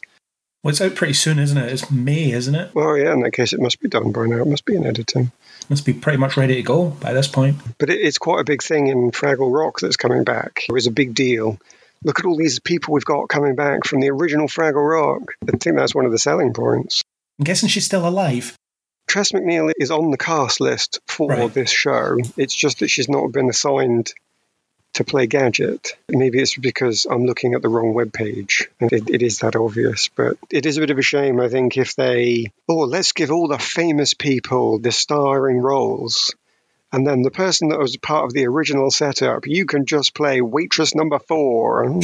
Bit of a shame. Could be one of those things where it's a deliberate nod and a wink to the audience. Here's the original voice. Yeah, it's an Easter egg, and you're lucky if you get it. I'm not such a fan that I know exactly who that was. I had to look it up, but I've not seen anybody else marked as the original. I've no idea if Monterey Jack's voice actor is even alive, so yeah, maybe they're not. But based on this, do you think you'll watch this and try and rekindle some of those vague nostalgic memories you seem to have of this show? Enough to bring her into a spaceship anyway that's about to lose one person. To be perfectly honest, I need to see more of this. So at the moment I am definitely going to watch this because I need to see what they've done with it. Am I going to be watching it to try and rekindle that old vibe? No. This is nothing like the old cartoon at all. This is going to be Roger Rabbit. This is going to potentially be something for the adults to watch. I can't see how they could possibly make this into the 5 of them get back together again to save a real little girl's cat. Why would you do that? It's going to be more like there's a problem with the Roger Rabbit verse and we need to fix it. And look at all the strange cartoon characters that have been given another CGI uplift. We must save them all. So I'm not expecting to connect with the show at all. But it looked so crazy and had sufficient humour in it that I thought, I just need to know. I don't understand. I'm left a bit dizzy, but I need to know. So what we'll do is we'll make sure to get your thoughts onto a future news one, whether it just be a recorded button or it might just conveniently be your month when it comes out. We don't know. Fair enough.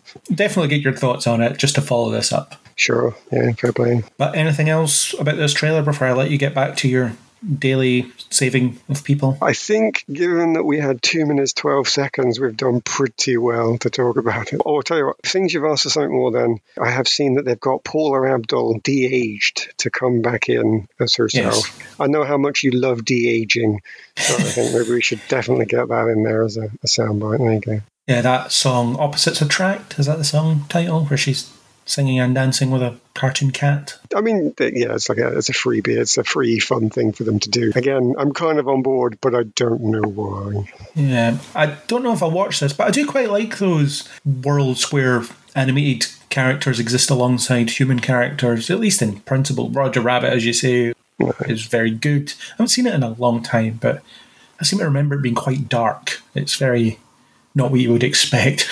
This is what I mean. That's what I'm thinking when I look at this. Because you get that Roger Rabbit connection and vibe, you're thinking this is not a kid's film. And there's all sorts of weird stuff about Roger Rabbit that we can talk about some other time. Really? Yeah, and it's weird that he's in this because he isn't actually owned by Disney. It's some weird shared partnership thing, but What you've just stumbled across is the equivalent of Marvel and Sony coming together to create their verse. Yeah. So Disney and whoever owns Roger Rabbit will be coming, Warner Brothers, and they're coming together to create the Looniverse. And to make it happen, Disney will have to purchase Warner Brothers. This is what you're saying. I don't know if I want that. Disney also owning all the DC characters. Can you imagine? Probably not a great idea, but never mind. So I do like those kind of things. I thought Looney Tunes Back in Action was really funny with Brendan Fraser and so on. I thought it was a good one. Space Jam, the first one, I watched it when I was young and liked it. Not so much as an adult. Space Jam, the second one, all right. I think that's about it in terms of these things. You get the odd thing where animated characters will cross over with not animated characters in different things. They'll occasionally do it as a stunt episode in some random TV show and things like that. I think Stewie Griffin was in Bones once, for example. Yeah. I don't know how. I don't know what the context of that is, but he was. Somebody must have been high on some various chemicals. But they crossed it over with Sleepy Hollow, which is a supernatural-based show against a science-based show, so anything goes, I suppose. And I could happily talk about that one too, but we won't do that here. Yeah. But anyway, I will let you get back to your canvassing your respective neighbourhood looking for stray cats to save and things. Fair enough. Okay. Thank you. And we're back. Our final trailer, we're going to talk about Doctor Strange in the Multiverse of Madness. There was a teaser during the Super Bowl, but also a full trailer released basically at the same time. There's a lot in here. We'll not go into too much detail because it's all on YouTube. Go find some trailer breakdown. It's all there. I listened to a podcast called The Weekly Planet, run by Mr. Sunday Movies. He did a really good trailer breakdown. I'll put it in the show notes. Just watch that. But what I'll say is my view on it is Sam Raimi looks like he's having an absolute blast with this. I think he's the right person to direct a film like this. It looks nuts. It looks visually all over the place in a good way. I don't mean it looks terrible. It looks visually very out there and very abstract and all that stuff. We've got alternate Doctor Stranges. Wanda's there. Charles Xavier may be there, played by Patrick Stewart, who had a great response to it where he says, "People have been imitating my voice for decades." He's doing an Andrew Garfield. Which is a wonderful non-answer. Yeah. Are you in this film? People have been imitating my voice for decades. You're not answering the question, sir.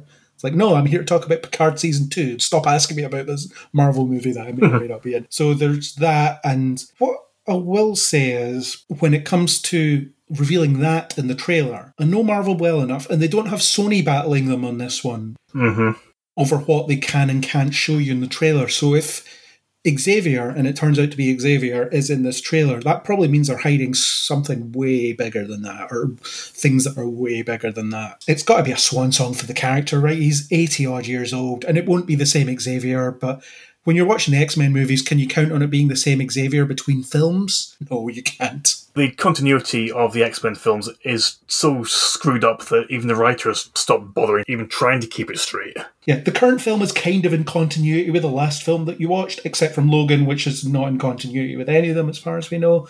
Who cares? Just watch the film. I think that including that in a trailer was a very deliberate choice. Of course, yeah. Just as deliberate as what we weren't shown about that scene as it was what we heard. So not wishing to go into too much detail about it, but one thing I'm pretty sure about it is that it's not Patrick Stewart playing Charles Xavier, because that is the most obvious conclusion, and it's the one that Marvel can safely assume everyone is going to immediately leap to. And because of that, it's something that they know people will be going into the movie expecting and pretty much assuming is going to happen, to the extent that it would be tantamount to basically telling them ahead of time this is going to happen, which I really don't think it's something that they would do. He's playing Ralph Boner's dad, Jeff Boner. So I think it's going to be something far more convoluted than that. That will certainly tie into the whole multiverse thing.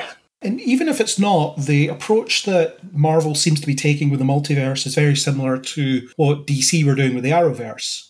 As in, we're just going to have fun bringing back these different versions of these characters, but they aren't necessarily going to be the version of the characters that you're going to be dealing with from here on out. So in theory, we can have a bit of fun with bringing back the X-Men from the Fox universe, but they aren't going to be the MCU X-Men. They're going to be something else. So that means we can still introduce our Xavier and our Jean Grey and whoever else. We can do all that. So there's that possibility. And we've got the Illuminati. Obviously, we don't see too many of them. We don't see any of them, actually. And there's the persistent rumour that Tom Cruise will be turning up as the superior Iron Man, which is something I'd be okay with seeing, although I don't want to see a sleek Tom Cruise Iron Man. I want to see it as if they'd made it in the 90s. So he's in a big fridge, essentially, which is what it would have been. That's what I'd rather see than the sleek silver armour, whatever it'll be. Because the Superior Iron Man it's almost a symbiote, techno-symbiote type situation. Yeah. That's what I'd like to see. Just Tom Cruise in a big 90s fridge Iron Man suit, because that's what it would have been. I want to see that instead. And we've also got some very prominent shots of America Chavez, which I think is actually kind of an inspired choice to include in this film, actually. Yeah, well, it feeds into what she does in the comics. Exactly, with dimension hopping being one of her powers, and that shot of her leaping through the air while pulling back a punch is quite a popular image of her. And you see Wanda fighting a version of Captain Marvel, probably. Whether it be Maria Rambeau or Monica Rambeau, we don't know, but she's fighting someone of that power ilk. There's multiple Wandas, there's multiple Doctor Stranges, there seems to be a cartoon universe. And the strong suggestion that Wanda might be the villain here. Oh yeah, there's some Ultron bots as well, which is fine, I suppose. I'm really interested to see what they're going to do with Wanda in this film, because positioning her as a villain could be a really fascinating development for her. And you've got that line in the trailer where she says, "You break the rules and become a hero. I do it and I become the enemy." We're supposed to feel really sorry for Wanda because she's held to a different standard, but she enslaved a town for selfish reasons. Regardless of whether we understand why she did that or not, that's what she did. That's going to make you a villain, really. That's going to make people see you that way. And then was last seen trying to figure out how to use the power of the Darkhold to basically rewrite the fabric of the universe. Yeah, so we'll see what happens there. Whether it's a different Wanda that's a villain, whether it's this Wanda that's a villain, whether there's a villain at all, who knows? There's all sorts of things you can throw out. There's plenty of cameos that have been teased and suggested and rumoured. And the rumour is that the reshoots, they were actually designed to line up with the schedules of people doing cameos, so we'll see different bits and pieces of it. There's Ryan Reynolds denying that he's in it, but he's probably in it. You've got the Captain Carter shield in the poster. There's all sorts of stuff. And I know some people are worrying about how busy this film's going to be and how much it seems to be happening in it and things like that. I was worried about that with Spider-Man. I was just going to say, yeah. But with Spider-Man, they really pulled it off for me, and I didn't feel like it was overstuffed as such. I do have my issues with No Way Home that you can hear in a very long podcast between me and Chris, picking it apart. But generally, I think they managed to fit it all together really well. So I'm not worried about Doctor Strange in that respect. I think that they'll surprise people that have their doubts about how busy this is going to be. Marvel have certainly proved on several occasions that an overabundance of featured characters needn't be to the detriment of telling a coherent story, as long as the focal points remain consistent and they aren't allowed to be overshadowed by everything that's going on around them. Yeah, so what cameos would you like to see of Marvel of old? David Hasselhoff as Nick Fury. Yeah, I hope he's on the Illuminati. That would be amazing. Or the Samuel L. Jackson Nick Fury's been the Illuminati the whole time. It'd be hilarious. Yeah, I knew about the multiverse back during Iron Man time. I just didn't tell anybody. And Dolph Lundgren as the Punisher. Yeah, okay. Nick Cage's Ghost Rider. I want to see that. I want to see him back. Let's further back into the obscurity of the dark ages of the 90s. I'd quite like to see the version of Doctor Strange from What If, the one who basically devoured every magical entity and demon and celestial being in an entire universe. It looks like he's there, though. It looks like that from the trailer. That's him. I wasn't too sure about that because it seemed to be more malevolent than I would have expected him to be. Things change.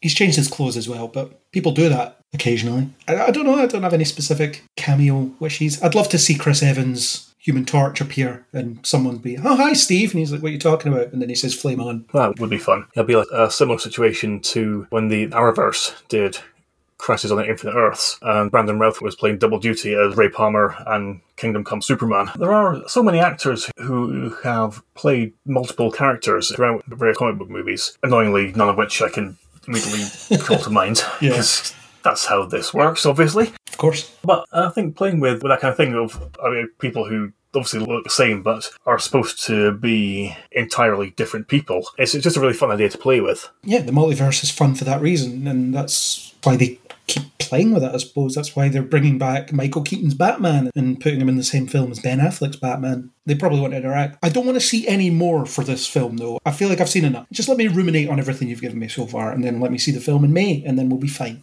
Yeah, it works for me. So we did it. We left the trailers. We have left the trailer park. There is no trailer park. We are not talking about trailers anymore. Well done. We got through all of that. Yay. Now, on to another page and a half of news items that we've put together here. So, as always, we'll start by going around our pillars of Neil Before Pod. We'll start with Marvel. It's not quite MCU stuff, just anything that falls under the Marvel banner we are putting under this banner now. So, the first two are casting announcements for the bizarrely conceived Kraven the Hunter movie starring Aaron Taylor Johnson. We have two more casting announcements. One is Russell Crowe in an as yet unknown role, but it's probably his dad. And the other one is Fred Hechinger, or Hetchinger, I don't know how you pronounce his name. He's reportedly going to be playing the Chameleon, who is Kraven's brother in the comics, as it eventually turned out. Because you can't have two Russian characters in comics and not have them be related in the 60s. It's not possible. Oh, God, no. Because, as everyone knows, 60 years ago, there were only about 3 dozen people in Russia, so it stands to reason they were all related to each other. Yeah, I'm fairly certain this version of Kraven won't be Russian, which might end up proving unexpectedly prescient, given the state of the world at the moment.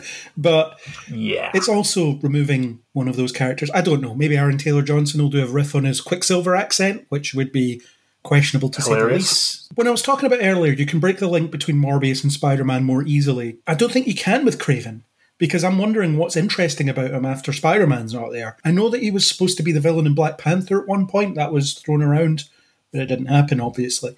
Probably because Sony said, no, we want to make a mediocre films with him as the lead in a few years. So I'm not sure why this is getting made. These two actors, fine. I've never seen this Fred Hechinger guy in anything, I don't think. There's a couple of things that I've seen him in. One was a kind of comedy-ish drama series on Netflix called White Lotus, which was about a bunch of guests at a tropical hotel. Essentially a week of chilling, but as things go on, things get a bit weirder and darker. He was the son of one of the central characters, and he didn't do much in that. But far more prominently, he was in Netflix's Fear Street trilogy. And most recently, Pam and Tommy on Disney Plus as well, or Hulu, depending where you are. Yeah, which I don't really have that much interest in watching. To be honest, it was a principal thing, because I think there's just something a bit screwed up about making a story revolving around a woman's privacy being violated in the most public manner possible, which was made without the participation or agreement of said woman.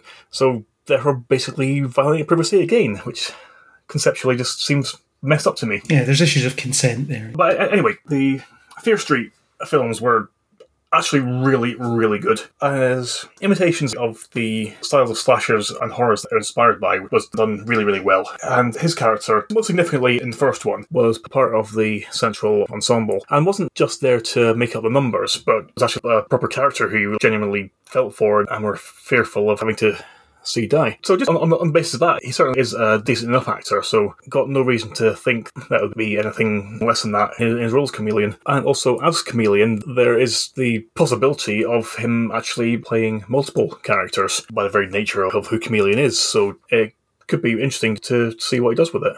Yeah.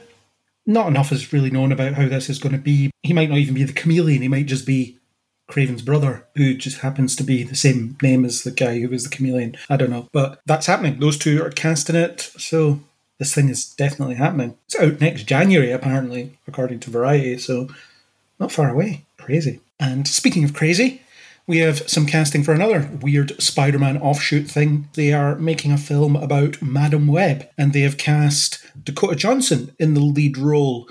It's unclear which version of Madam Web she'll be playing, but considering her age, it seems to be more likely to be the Julia Carpenter version, which probably means that she'll end up having spider powers as well as psychic powers, because otherwise, what can you do with the psychic powers? Really interesting stuff, but Sony aren't known for doing really interesting stuff, so I imagine they'll have just a psychic with spider powers, but who knows? What is this film? Again, how do you break the link between Madam Web and Spider-Man? That's pretty much echoing my thoughts on the matter. It's far more likely she's going to be playing Julie Carpenter. Although I imagine that Cassandra Webb will actually be featured in the film, though will likely be killed off fairly early and transfer her powers to Julia like she did in the comics. Yeah. Unless they do a young Cassandra Webb story, which is also possible. Yeah, possibly. I just don't think that there's really much to be from a story like that. You're probably right. It's just a very odd bit of news. And after you looked at it from what seems to be the only logical angle, you're left thinking how and why and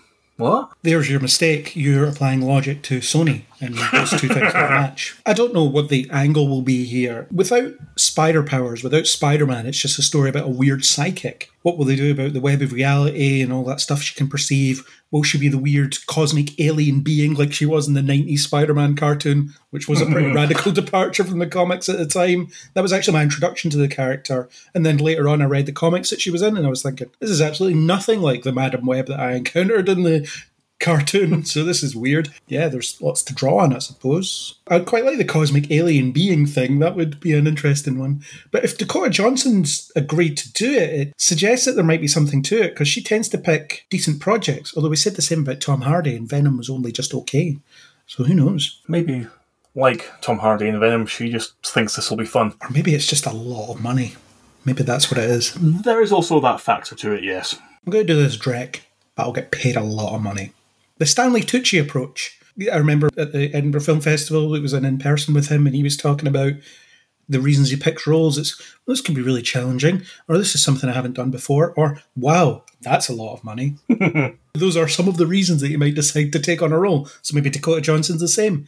Maybe she has a summer house she wants to pay off. I don't know. There's nothing to go on here. It's just a weird bit of casting news and a weird reveal that they're making this thing. So, very strange. Not much more to say about that. No, not at all. Let's move on. We have some small details about the updated X-Men 97 cartoon. It's going to be called X-Men 97, despite the fact the cartoon began in 1992. But never mind. It's just a couple of little bits of details. I believe they're looking at 10 episodes for the first season that's going to come out mid-next year.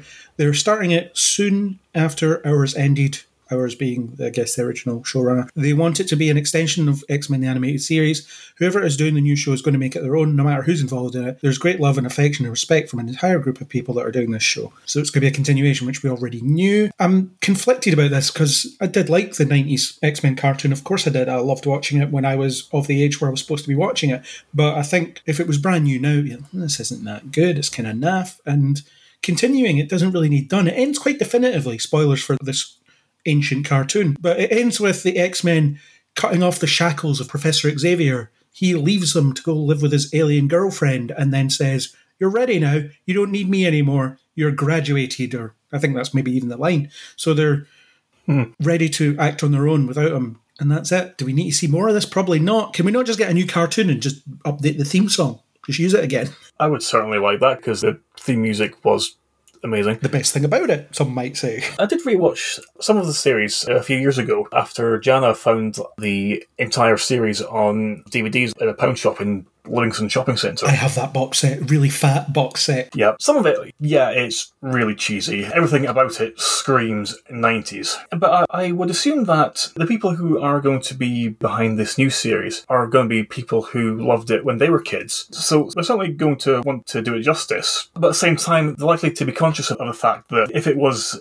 exactly the same, then it wouldn't quite work because of how people's perceptions of comic book adaptations are nowadays, which are radically different to how they were in the 90s. So I would certainly hope that they would be able to update it enough that the more cheesy aspects of it would be diluted to become a bit more palatable, but at the same time still feel like a continuation of the original series. I'm not certain just how viable such an undertaking would actually be, but as I said, I'm kind of hopeful for it. Yeah, I'm not bursting to see those versions of the characters back again, that's the thing, because they're not distinct enough to really need to see how they develop. Like I say, just make an X-Men cartoon, but use that theme music and do your own thing, rather than having to sponge off something else that came before. It is a pure nostalgia-driven decision, isn't it? People like the 90s cartoon because they remember that theme song, by and large. I imagine if you ask a lot of people to try and remember what actually went on in the show, they might struggle. And it was contemporary with the 90s Spider-Man cartoon, which was also very good, but that didn't end definitively, and I want to see more of that, actually. But at the same time, it's been done. Just give me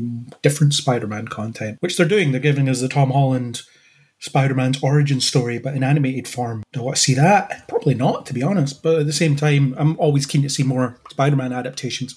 Although, give me season 3 of Spectacular Spider-Man. It'll never happen, but give me it. Yes. Because that is definitely incomplete and needs more, but never mind. Because that was just magnificent. Yeah, it was spectacular, as the title suggested. Yes. We'll see more of what this X-Men cartoon morphs into as it appears. If they're going to be starting at mid next year, it'll probably be the end of this year we start to see at least pictures of it, I suppose. And if nothing else, the 90s X-Men cartoon did have what is so far the best ever on-screen adaptation of Dark Phoenix. This is true. Granted, that's a pretty low bar to clear, but it's nevertheless an objective fact. The cartoon Wolverine and the X-Men did an okay Phoenix storyline as well. That was a pretty good one. Give me season 2 of that. That was good. Use the theme music, I don't care. The last time we heard that theme song in a modern X-Men thing, it was someone's ringtone in The Gifted in the first episode. I've forgotten that, actually. There's a TV show that happened. Do we want season 3 of that? I haven't even seen season 2, so I don't know. Do I want season 3? I can live without it. Fair. Okay. Moving on, still on Marvel. In the Heights, Anthony Ramos is going to be in Ironheart in a secret role. That's it. He's going to be in it. I'm not hugely familiar with all of Ironheart's comic book history. I would guess that a logical possibility would be that he's just a member of our family. But if that were the case, then why do we really need to be kept secret? Sometimes they do that. They just say that this person will be in it and they don't see the need to reveal who it is as of yet. And one other random, but probably not going to happen possibility was there was one comic book arc where Riri was fighting against Baron Zemo.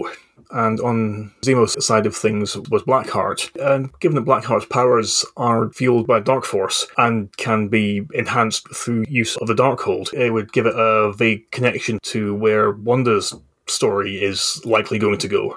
Riri's going to be in Black Panther as well. That's where she'll appear first, I believe. Even before it was ever actually announced that they were doing anything with her, that was how I always imagined her appearing. I imagined her being one of Shuri's students. Yeah, she stumbles into something, I don't know. It's going to be different to the comics for sure. It's not going to be she finds a Tony Stark AI in a suit and wears that. It's not going to be that. No, because that would be very boring. Yeah. This next one is a rumour. Thor Love and Thunder might be featuring the character Bast, and that is notable because that is a Wakandan god. It is indeed, yes. I like that kind of stuff. It's tying into the mythology side of things. They did that in Phase 1 where they had a lot of the Norse mythology feeding into different aspects of the storytelling, just here and there. It was just little bits and pieces. So continuing that, they're giving the Marvel Cinematic Universe almost a pantheon of gods to play with, and we already have that with Thor and so on, but there's different pantheons they can draw on. So yeah, Wakandan mythology is all real. It is just aliens or interdimensional beings or whatever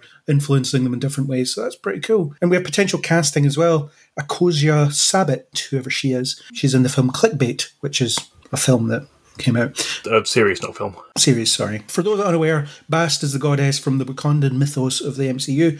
The character serves as a panther goddess that led a warrior shaman to the heart-shaped herb, a plant that can enhance physical abilities and gives the user the ability to enter the ancestral plane. Really cool if true. Bast also did get a kind of indirect reference in Civil War with the explanation about the Wakandan afterlife and the whole death is not the end kind of thing. Mm-hmm. And specifically that Bast is the goddess who actually leads souls to the afterlife. Yes, so that's really cool if true. I imagine it could be part of Christian Bale's campaign. She might be the first person he kills or something like that because he's going to be Gore the God Butcher. Possibly, yeah. So maybe he's doing a God of War type thing and tearing his way through any god he can find, which might mean we'll get Hercules eventually, the MCU version of Hercules. It'll happen. It's never going to stop. They'll get there eventually. Okay, shall we hop the fence over to DC? Let's. So our first one is for HBO Max. They are planning to do an adaptation of The Wonder Twins. Warner Brothers has hired Adam Siskel maybe, I don't know, who worked on the upcoming Black Adam, starring Dwayne Johnson, obviously, to write and direct a movie based on the DC characters. Wonder Twins follows a pair of alien siblings named Zan and Jana, who hail from the planet Ixor and have a pet space monkey named Gleek. First seen in Hanna-Barbera's 1977 animated TV series All New Super Friends. Our Jana, I forget which it's pronounced. In Smallville, I think it was Jana, has the ability to shapeshift into animals, while Zan can shapeshift into water constructs. The super siblings' powers are activated by touching rings as they use their catchphrase, Wonder Twin Power Activate. Following the animated series, the Wonder Twins appeared in DC Comics and were later introduced in the main universe, since appearing on episodes of Teen Titans Go, Smallville, and The Flash. They didn't appear in The Flash. Gleek kind of did. There's a very oblique reference to Gleek right at the end of Crisis. Yes. That was as far as it went, though. So, Variety, you're wrong. Kind of. But anyway, that's happening. Not against this idea completely. I thought the Smallville version of them was alright, actually. They weren't aliens, they were just meteor freaks, I think, or metahumans, one of the two. Yeah, just one of multiple dozen people with kryptonite powers. Yeah, and Gleek was just a phone cover, I think. Something like that, yeah. It was Smallville, right? It was all we used to get before we got true adaptations of things. We got what Smallville could get away with, and we loved it. It was the best we could have hoped for at the time. Yes. Yeah, so this seems fine. I do like that DC seem to be branching out with what characters they're planning to adapt. It's nice when they remember that they have characters that aren't Batman. It's always good. Or characters in the sphere of Batman, who they keep trying to rework without Batman, which we'll get to very soon. Yes. The difficulty with this is making them work in a live-action project without being utterly ridiculous. So you can either try and make it possible so that you take them seriously, which would, I think, be the wrong move, or do a bit of a tongue-in-cheek approach. Although saying that, when Marvel, well, it wasn't quite Marvel, but whoever it was that was running the show, when they did Cloak and Dagger, that could have been ridiculous, as the characters sometimes are in the comics, but they managed to really make that pop. Bring those characters back into the MCU, come on. And also think about just how utterly ridiculous a TV show about Green Arrow could have been. Yeah, and often was. Yes. Very true. Wonder Twins are characters I personally have a great deal of connection to. Even as a little kid, I found most Hanna-Barbera cartoons painfully naff, to the extent that even as like a 6-year-old trying to watch them, I was just like, this is completely stupid. And since that was pretty much my only exposure to the characters, I never really developed any kind of affection for them. I don't know them that well either. But that said, I'm always interested in seeing how characters can be reworked to fit in with contemporary media. And I'm willing to give this a go, if nothing else, for the curiosity to see how it turns out. Yeah. Plus, if Black Adam ended up being good, it's some of the same people involved in that, so stands to reason that this will be good too. They must have an idea at the very least. Yeah, because I really don't think they're characters that someone would decide to adapt just purely on a whim. They're going to have a clear plan for what they're going to do with them, whatever that might be. Yeah, we'll find out. So much content, come on. Ridiculous. Yeah. Apparently we don't have enough content. Let's bring out the Wonder Twins and let's do it soon. Because we don't have enough on the go. I'm just glad they haven't announced another version of Batman. It's encouraging. If it did that, I'd just be, you know what, I'm done. Yeah, I'm done with content. Just not watching anything ever again. Just going to smash my TV and live in a hut somewhere with no internet access. Like those memes on Facebook keep on asking if you would do if you got paid like £1 million for it or some nonsense. I think there's very little that most people wouldn't do for £1 million. Sorry, my brain just went to some very inappropriate places there. It's a family show, in theory. Yeah. Anyway. Moving on, yes. So this is a very quick one. James Gunn has said that he's planning to focus on DC TV for a while. He said, I think I pretty much have decided that after I'm done with Guardians, I'm going to be doing television for at least a year. My mind's made up on that.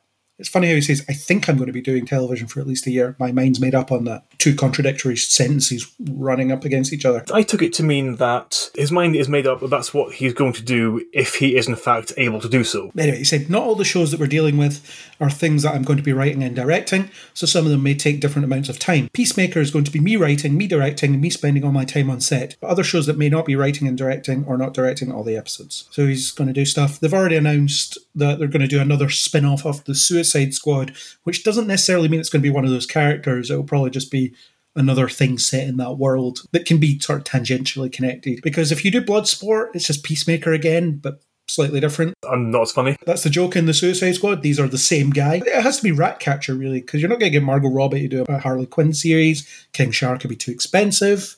Yeah. Everyone else is dead, so it has to be. That was pretty much my reasoning, actually. And also, as the Suicide Squad proved, Ratcatcher has the potential to be quite a compelling character. Yeah, so I wouldn't be against that. Or just, we're going to give you a Matter Eater Lad TV series or something like that, as was mentioned in Peacemaker. There's a lot of characters mentioned in Peacemaker that could come up, because he talks about meeting different sort of Z-list, C-list DC characters over the years. Kite Man, yeah. He was sort of redeemed in the Harley Quinn show, so I don't know. Batmite. I think it's hilarious that Peacemaker's still set in the same universe as Zack Snyder's Justice League, and Batmite is somehow. When did that happen? Brilliant. When did that happen? I want to see that. Give us a Ben Affleck movie where the principal villain is Batmite. That would be incredible.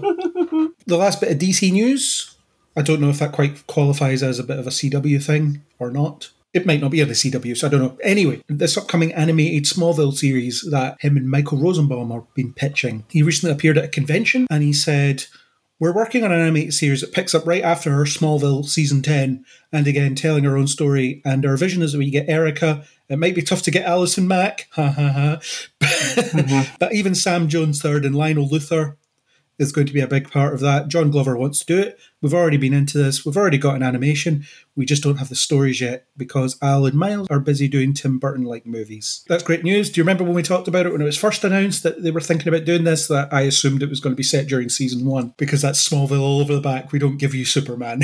We'll never give you Superman. Now they're going to give us Superman. Yes, but very crucially, it's another iteration of Superman where Tom Welling won't have to wear the suit. Yeah, he won't have to squeeze himself into the tights. He was never keen on that, and that was never going to happen, and that's fine. Now he's a bit older and a bit less in shape than he used to be, so maybe he's better not as Superman. I would still watch it if he was. I would still watch it if he was in a baggy Superman costume. Obviously, we know how that character ends up. He does it for a couple of years and then gives up, which is very Clark in Smallville, to be honest. Yeah, because he was always far more of a reluctant hero than many other iterations of Superman. Yeah. And it certainly follows that it isn't something that he would feel compelled to do for the rest of his life, certainly. No. I'm just not sure how convincing it would actually be having a guy who is probably pushing 50 now, or at the very least in his 40s, voicing a character who's meant to be like 25. I'm sure it'll be fine. It's just a voice thing, and they can modulate a bit. I haven't really seen him in anything since Lucifer, and he's going to be in something that we'll talk about later, though. But yeah, I'm excited about this. I love Smallville, and seeing that continue, yeah, of course. I know I often complain about the fact that nothing ever finishes, which is going to be something else that we'll talk about later on, but at the same time, when I hear about more Smallville coming, then great, even if it is animated. I've read some of the comics, but not all of them. I've not read any of them, actually. Never quite got around to them. No, you don't have to, because they're just going to do it a bit differently in this. Yeah, imagine if Chloe's in it at all, they'll give her a different voice. Justin Hartley, can probably drag him in. Cassidy Freeman as Tess, why not? I'm sure Sam Witwer can turn up and do 10 voices, because he usually does. Yeah, I'm all for this. Absolutely. Another Superman thing. Seems like we're getting a decent amount of Superman coming up, so quite happy with that. And I forgot to mention Superman and Lois is one of the shows that I'm watching. Reviews on the site. Really good show. I love Superman and Lois. So this will be a different take on a older / still somehow new at his career Superman, because as everybody knows, in Smallville, he dealt with pretty much everything that's significant before he becomes Superman. So why does he need to become Superman? He's dealt with everything. Darkseid, Doomsday, Brainiac's all gone. Nothing else to do. Zod, yeah, twice. Nothing else to do. Bizarro. Yeah, did it all. Just to save some cats out of trees and things. Modest stuff. That's why he gave up. He's like, this is boring. I've done everything. Yeah. Okay, let us hop over to the CW. So let's start off with some pilot announcements. One of them is Gotham Knights. We've discussed it before. It's a sequel to a series that never existed about a bunch of heroes picking up in Bruce Wayne's stead, but it's not Batwoman. It's another series where people pick up the slack after Bruce Wayne is dead or disappeared. Might as well talk about the casting now because they've cast it. Oh no, they haven't cast it. It's a casting call, which suggests that the characters are going to be Dick Grayson / Nightwing, which we've got in another show anyway, in Titans. There's going to be two cutting about at the same time. Stephanie Brown. Is it Stephanie Brown in Batwoman? Oh, yeah, actually. I forgot that. Harper Row, Bluebird, her brother Cullen, Julia Pennyworth, also in Batwoman. Duella Dent, also in Batwoman. Tiffany Fox, daughter of Lucius Fox, not in Batwoman, but we have his son. It should be noted that the casting call is reportedly looking for actors around 18 years of age, which should have given an idea of the timeline. Again, none of these have been confirmed in any official capacity. So it's going to be a young, ethnically diverse cast of beautiful people playing DC characters. If nothing else, I am quite encouraged by the statement that it might be Dick Grayson, because while yet another version of Robin / Nightwing is long redundant at this point, the description of one of the characters in pilot announcement referring to Bruce's rebellious son. Adopted son. I was a little concerned it might be referencing Damien. All right, yeah. Who I cannot adequately verbalise how much I despise. Yeah, but the CW version might not be that. It might be different. Possibly, but it's not as if the CW is especially averse to featuring characters driven by insufferable arrogance and snarky condescension. True. So That's a pilot that they've commissioned. It does sound a bit like Batwoman, but with more characters. Or Gotham with less well-known characters. The blurb says, in the wake of Bruce Wayne's murder, his rebellious adopted son forges an unlikely alliance with the children of Batman's enemies when they are all framed for killing the Caped Crusader. And as the city's most wanted criminals, this renegade band of misfits must fight to clear their names. But in a Gotham with no Dark Knight to protect it, the city descends into the most dangerous it's ever been. However, hope comes from the most unexpected of places, as this team of mismatched fugitives will become its next generation of saviours, known as the Gotham Knights. Sounds incredibly CW. Yes. Powerpuff is another pilot that they're doing again, which we've already covered extensively. They've just confirmed that they're still doing it. Live-action reboot of the 1998 to 2005 Cartoon Network series follows the trio who used to be America's pint-sized superheroes. Now they're disillusioned 20-somethings who resent having lost their childhood to crime fighters. Will they agree to reunite now that the world needs them more than ever? The last bit of chat we had on this was that Chloe Bennett left the show. She said that there was scheduling conflicts, as in there was a conflict between her doing this and then doing anything but this. Yes. Oh, God. I just can't. We've talked about this so many times, but I was interested when it was first announced. I thought it'd be a good, viable replacement for Supergirl. It seemed like there were some interesting people involved in it. And then the pilot script leaked. And it's like, what? Yes. Somebody deliberately typed these words in that order Yes. onto a page and genuinely believed that they would be taken seriously. What? Mm-hmm. Anyway, moving on. The next two pilots orders are spin-offs.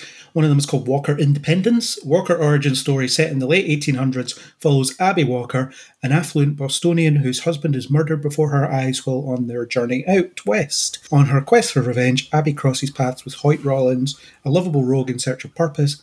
Abby and Hoyt's journey takes them to Independence, Texas, where they encounter diverse, eclectic residents running from their own troubled past and chasing their dreams. Her newfound family will struggle with the changing world around them while becoming agents of change themselves in a town where nothing is what it seems. I've seen the first episode of the Jared Padalecki Walker series, and I thought it was boring, so I haven't seen any more of it. And the fact that it's getting a spin-off, it baffles me. To be honest, I didn't know it was that popular. We'll talk about it next, but considering Supernatural tried twice to get a spin-off and twice it failed, this has been on for less than 2 seasons and somehow it's managed to get one. I've not bothered with any of Walker at all because I've got too much other things that I actually want to watch, and there's nothing about it looked like it was something that would be worth the time it would take to actually sit down and watch it, really.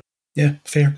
I was reading up on it a little bit prior to recording, and one thing that did stand out was that the Jared Padalecki series, that actually also has a character named Hoyt Rollins, so I would assume that the Independence character would be intended to be an ancestor of the Walker character to give it a connection, and possibly even more directly so by having them played by the same actor. Maybe. Not that interested. Probably won't watch it. Given how uninterested I was in Walker itself, then a spin-off of a show I wasn't interested in is not going to interest me. Up next, we have The Winchesters, a supernatural prequel series. It's told from the perspective of narrator Dean Winchester, following the epic untold story of how John met Mary and how they put it all on the line to not only save their love, but the entire world. No. Just no. The problem with this is the history of John and Mary Winchester is pretty well documented in the show itself. So what gaps is there really left to fill in? And it'll probably mess with canon. Although, are we supposed to care whether it'll mess with canon? But yeah, I just don't understand why this is getting made. But the fact that Jensen Ackles and his wife have put their weight behind it suggests that we'll at least get half a season. Imagine this runs for another 15 seasons. Oh, God damn. I don't have the patience. Might be great, though. It sounds like it's essentially Supernatural again, but set in what? The 80s? 70s? 70s, I think, going by the chronology. Yeah. And the last one is there's a pilot for the female-led Zorro reboot, which is one of 2 Zorro things that are getting made, actually. A young Latinx woman seeking revenge for her father's murder joins a secret society and adopts the outlaw persona of Zorro. I discussed this with Isaac last month. I can already see what the basic framework of this show will be. She will join the society. She'll probably be mentored by the previous Zorro, who may or may not be a woman, and go from there. Yeah, it's basically just Zorro, but a woman. That's the concept. And a sort of fundamental issue with that is that concept actually already exists. In these early 2000s, there was a one-season TV series called Queen of Swords, which was basically the exact same setup. A young aristocratic Mexican woman who becomes a masked vigilante and becomes a champion of the downtrodden peasants of her town and fights the violence and corruption around her. Yes, but it wasn't on the CW, I assume. And it didn't contain love triangles or anything else like that. That's where it went wrong. I'm okay with this. I think it's fine. Zorro it's a mantle, isn't it? Even in the Antonio Banderas film, he was the latest in the line of Zorros, wasn't he? Yeah. Yeah, so it's fine. Whatever. Zorro's one of the oldest vigilante characters out there, isn't he, in terms of being adapted? He's one of the first. Possibly him and the Scarlet Pimpernel. Yeah. The originals. So can't wait till the CW announce that they're going to be forming a pilot for that next year. I've said too much. I've already given away from my plans for when I buy the CW. My offer's still on the table, £10 and a packet of mini cheddars. They can take it or they can leave it. And the longer they leave it, the more likely it is that I'll eat the mini cheddars.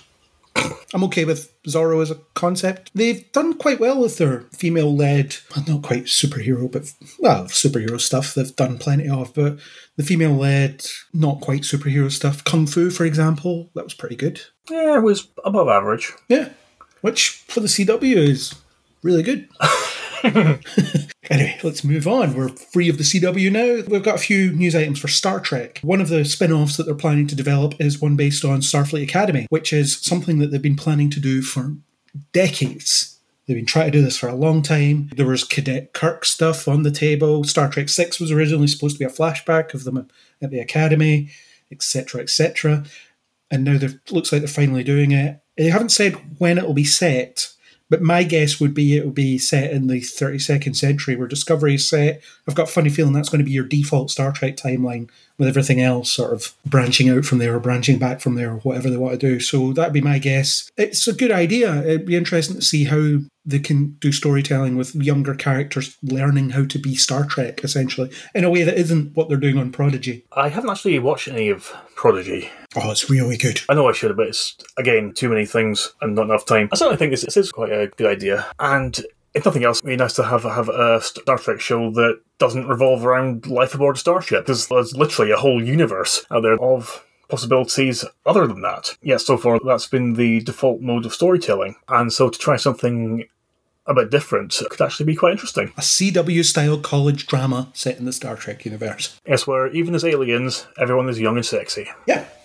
It's the rule. Everybody has to be young and sexy with different coloured skin. And I imagine there'll be one alien that relies on a lot of visual effects that you'll see every now and again. Sounds about right to me. So yeah, keen for that. That should be cool. Again, it's another string to the Star Trek bow. They can bring in different audiences by aiming it at different people.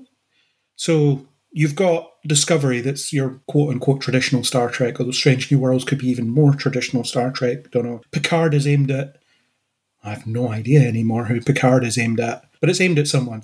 Lower Decks is aimed at people like me that are nostalgic for the 90s content. Prodigy is aimed at kids, but it's not talking down to kids, most notably. So here's your teen crowd with Starfleet Academy.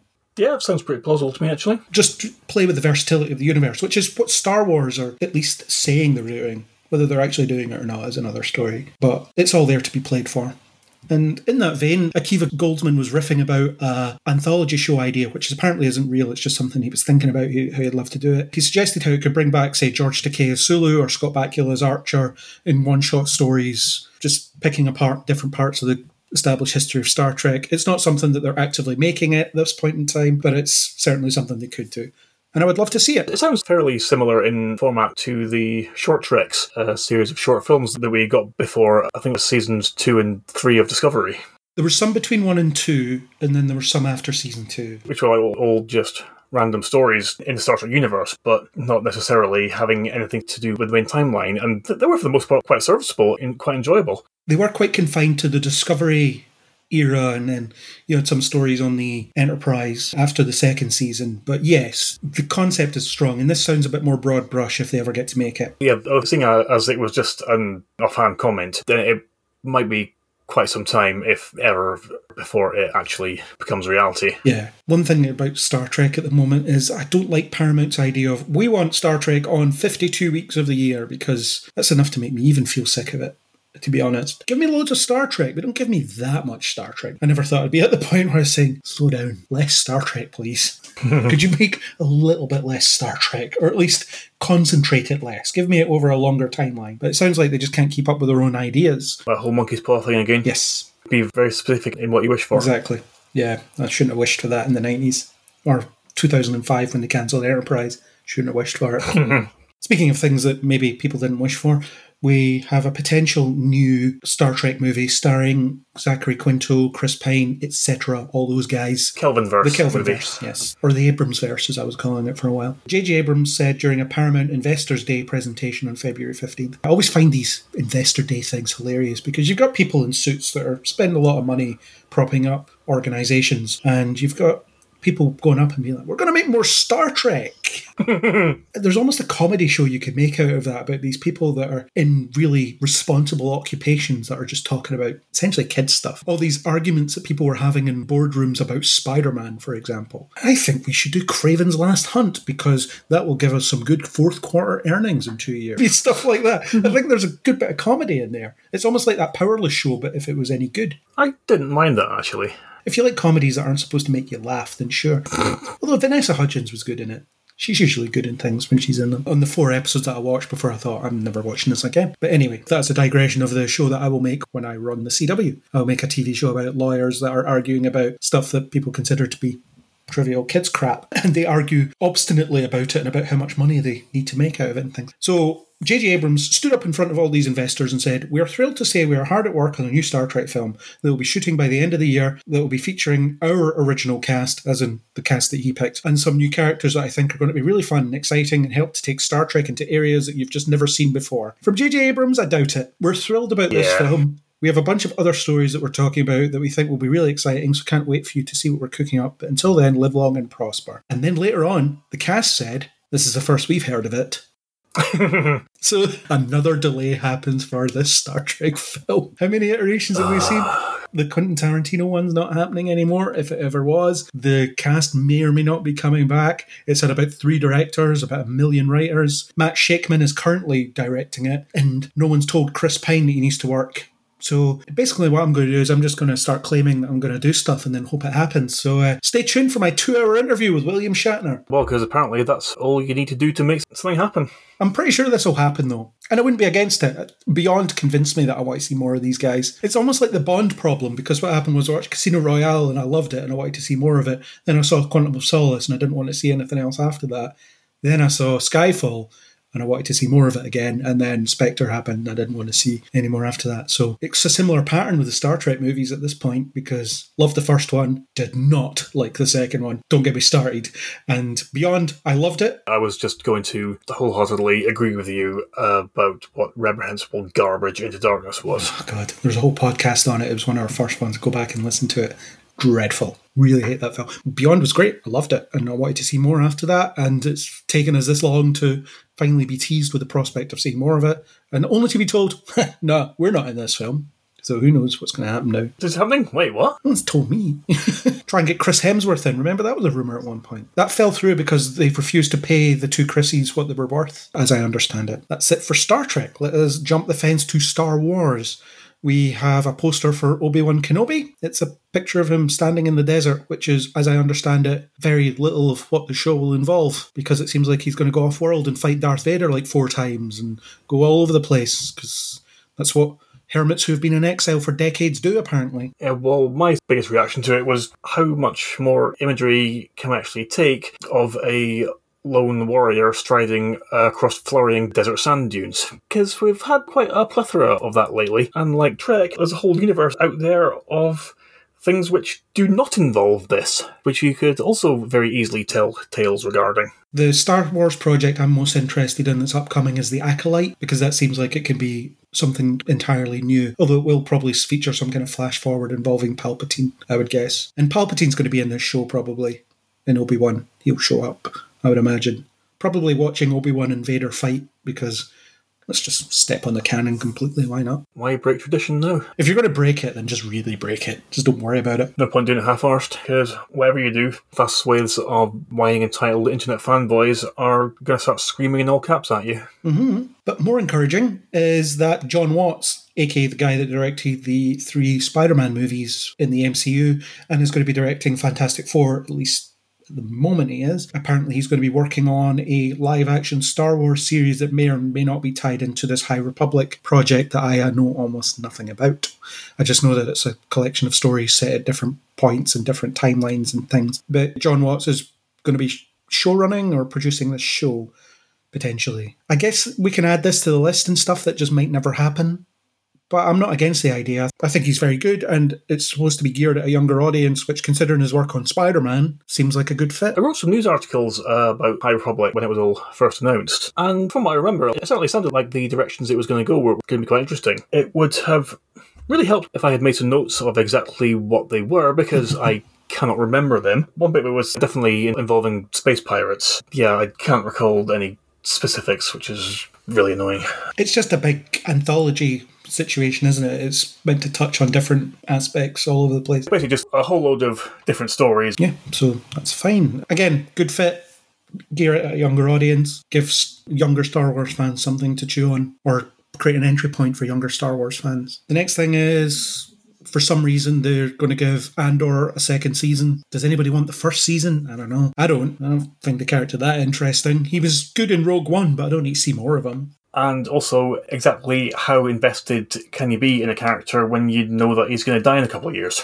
Yeah, so do we get to see every year of his thing? I would assume it would be more like Rogue One than any of the mainline movies. So it'll be less fantasy as science fiction and more spying and espionage kind of deal, but all within the same weird world. You'd hope so. Anyway, that's that. It's getting a second season. Next up, Ray Stevenson has been cast in Ahsoka in an unknown role. The production of Ahsoka begins in April, so that's not far away. So he's going to be joining Mary Elizabeth Winstead and some other people. And Hayden Christensen, let's not forget, is reprising his role as Anakin Skywalker, because everybody wants to see that. I love the Ahsoka character, as do you. Based on our 200th podcast, you were waxing lyrical about how great Ahsoka is. Based on what I've seen in The Mandalorian and Book of Boba Fett, I haven't seen it, but I've seen those clips. I really don't like Rosario Dawson's take on the character. Me neither. I will admit that it's partly just because it's not Ashley Eckstein playing her. She doesn't have the spark, though. She doesn't have that exuberance that she's known for. She's more cynical and jaded and unfeeling. It isn't who Ahsoka is. And to pretend that it is, it just feels wrong. I just can't muster up the enthusiasm for it that I feel I really should. Yeah, although hopefully they'll change it up for her actual show. I would hate for everything to have the same tone, because that's boring. It's something that I want to care about, but I don't. That's about the size of it where I'm concerned as well. But Ray Stevenson's good. And he is also particularly good at playing villainous characters. I can certainly see him as some renegade Sith or like a Dark Jedi. Next up, we have a bit of further Disney news, but not the same kind of Disney news. The National Treasure TV series has cast Catherine Zeta-Jones, presumably in a role similar to Nick Cage, I guess. And that's about it. So this TV series is getting made, and I love the National Treasure movies. I still want to know what's on page 47. They haven't told me yet. Apparently a Nick Cage film is still in development, so they might tell us. I'm pretty sure after it's been this long, I won't be satisfied by the answer of what's on page 47. It's now relegated to the annals of nerddom that the space jockey from Alien or the Klingon Ridgies used to occupy, where they answered those questions, and I hated the answer. So don't tell me what's on page 47, actually. I don't need to know. I don't want to know. You can't possibly give me an answer that will satisfy me at this point, so don't do it. But this TV series could be fun. Zeta-Jones will play Billy, a badass billionaire, a black market antiquities expert and treasure hunter who lives by her own code. She transformed herself from a penniless orphan to a shrewd, stylish businesswoman and adventurer. Billy's used to getting what she wants, and she wants the Pan-American treasure, but not just for the money. This treasure has deeper stakes for her. So yeah, very similar to Nick Cage. Yeah, all sounds very familiar, all sounds very fun. I absolutely love any kind of setup involving globe-hopping treasure hunts, because I just think that they're a great laugh, and you can have a lot of fun with them, dreaming up these ridiculously intricate hiding places that have like one tiny weakness or complicated ways that you need to access them. And I'm pretty sure this is going to be more of the same, and it's going to be a great laugh. Yeah, absolutely. Looking forward to it. Can't be worse than Uncharted. Still on Jerry Bruckheimer, he's going to be producing a live-action movie with Paramount based on the popular toy franchise Beyblade. The spinning top toys were a competitor of Pokemon, originally developed by a Japanese firm called Takara, and have been licensed by different companies, including Hasbro. There was a cartoon at one point. They're going to make a live-action film out of this for some reason. Cool. Yeah, sure. Yeah, that's a thing that's going to happen. That's a thing they're going to make, whether we like it or not.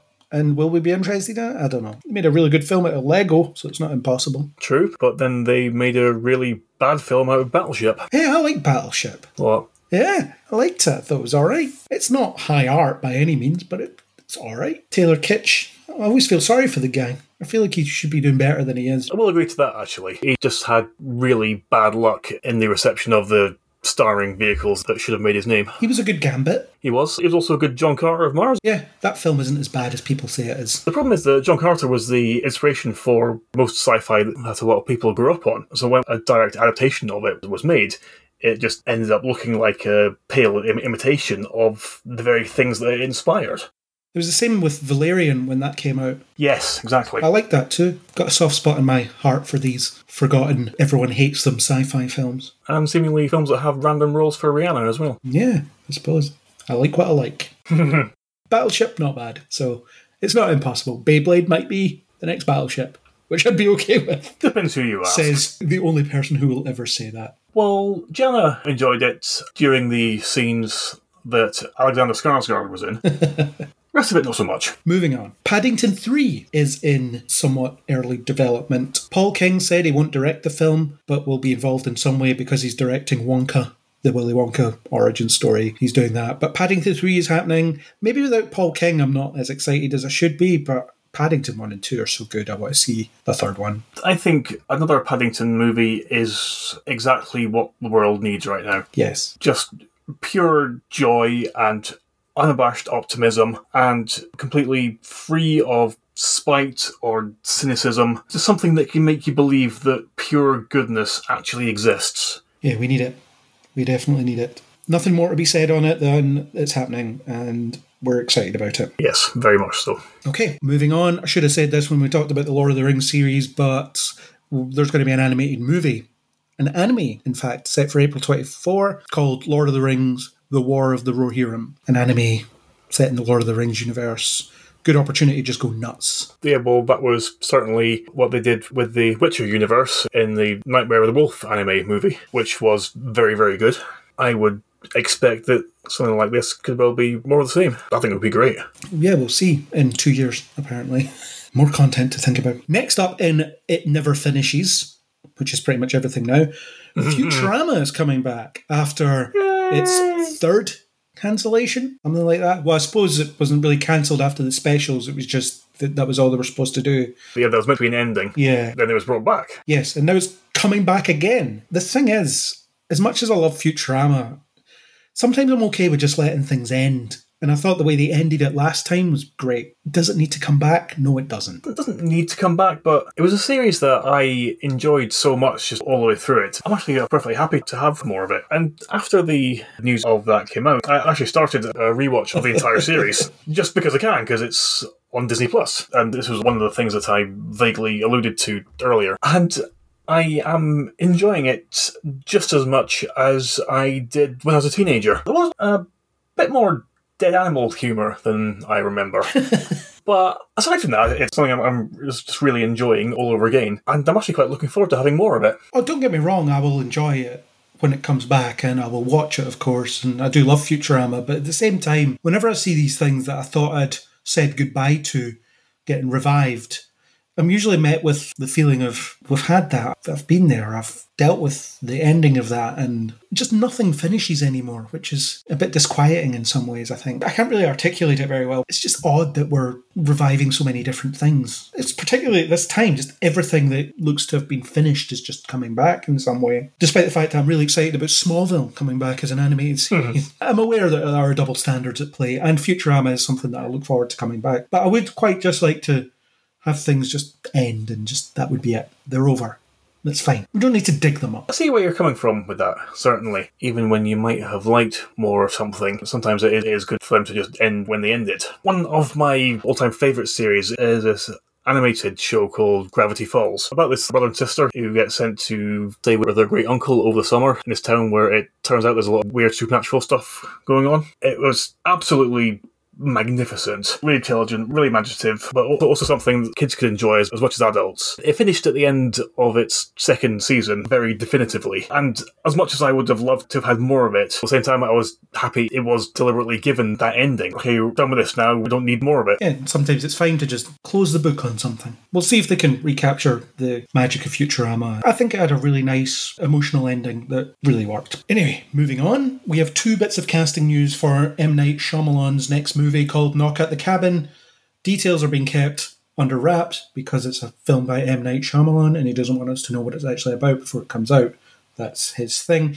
But Dave Bautista and Rupert Grint are going to be in it. That's all there is to say. I like Dave Bautista as an actor. He's slowly demonstrating at least some degree of range, though Shyamalan I'd best consider to be somewhat mediocre as a storyteller. I never watched Old, but I heard mixed things. I just didn't bother watching it. I did not like it. It was another example of what you mentioned earlier, where if you've watched the trailer, you've basically seen the entire film. Okay, so I didn't need to watch it then. Because there wasn't any more story to that. And there even wasn't an explanation of how or why the beach was causing people to rapidly age so much. It was to do with something else, to the point that exactly what caused the beach's properties was treated like an inconsequential afterthought, rather than the crux of the entire story, as you likely have expected it to be. Yeah. So we'll see what this latest effort is. But Bautista's in it, and if you like Rupert Grint as well. Rupert Grint partnered with him on that Servant show on Apple TV Plus that I've not seen. I managed 2 seasons of that, and I just gave up because I got bored with it. That's a good reason to give up on something. I've done that many times. Perfectly valid. Next up, we have 3 bits of casting for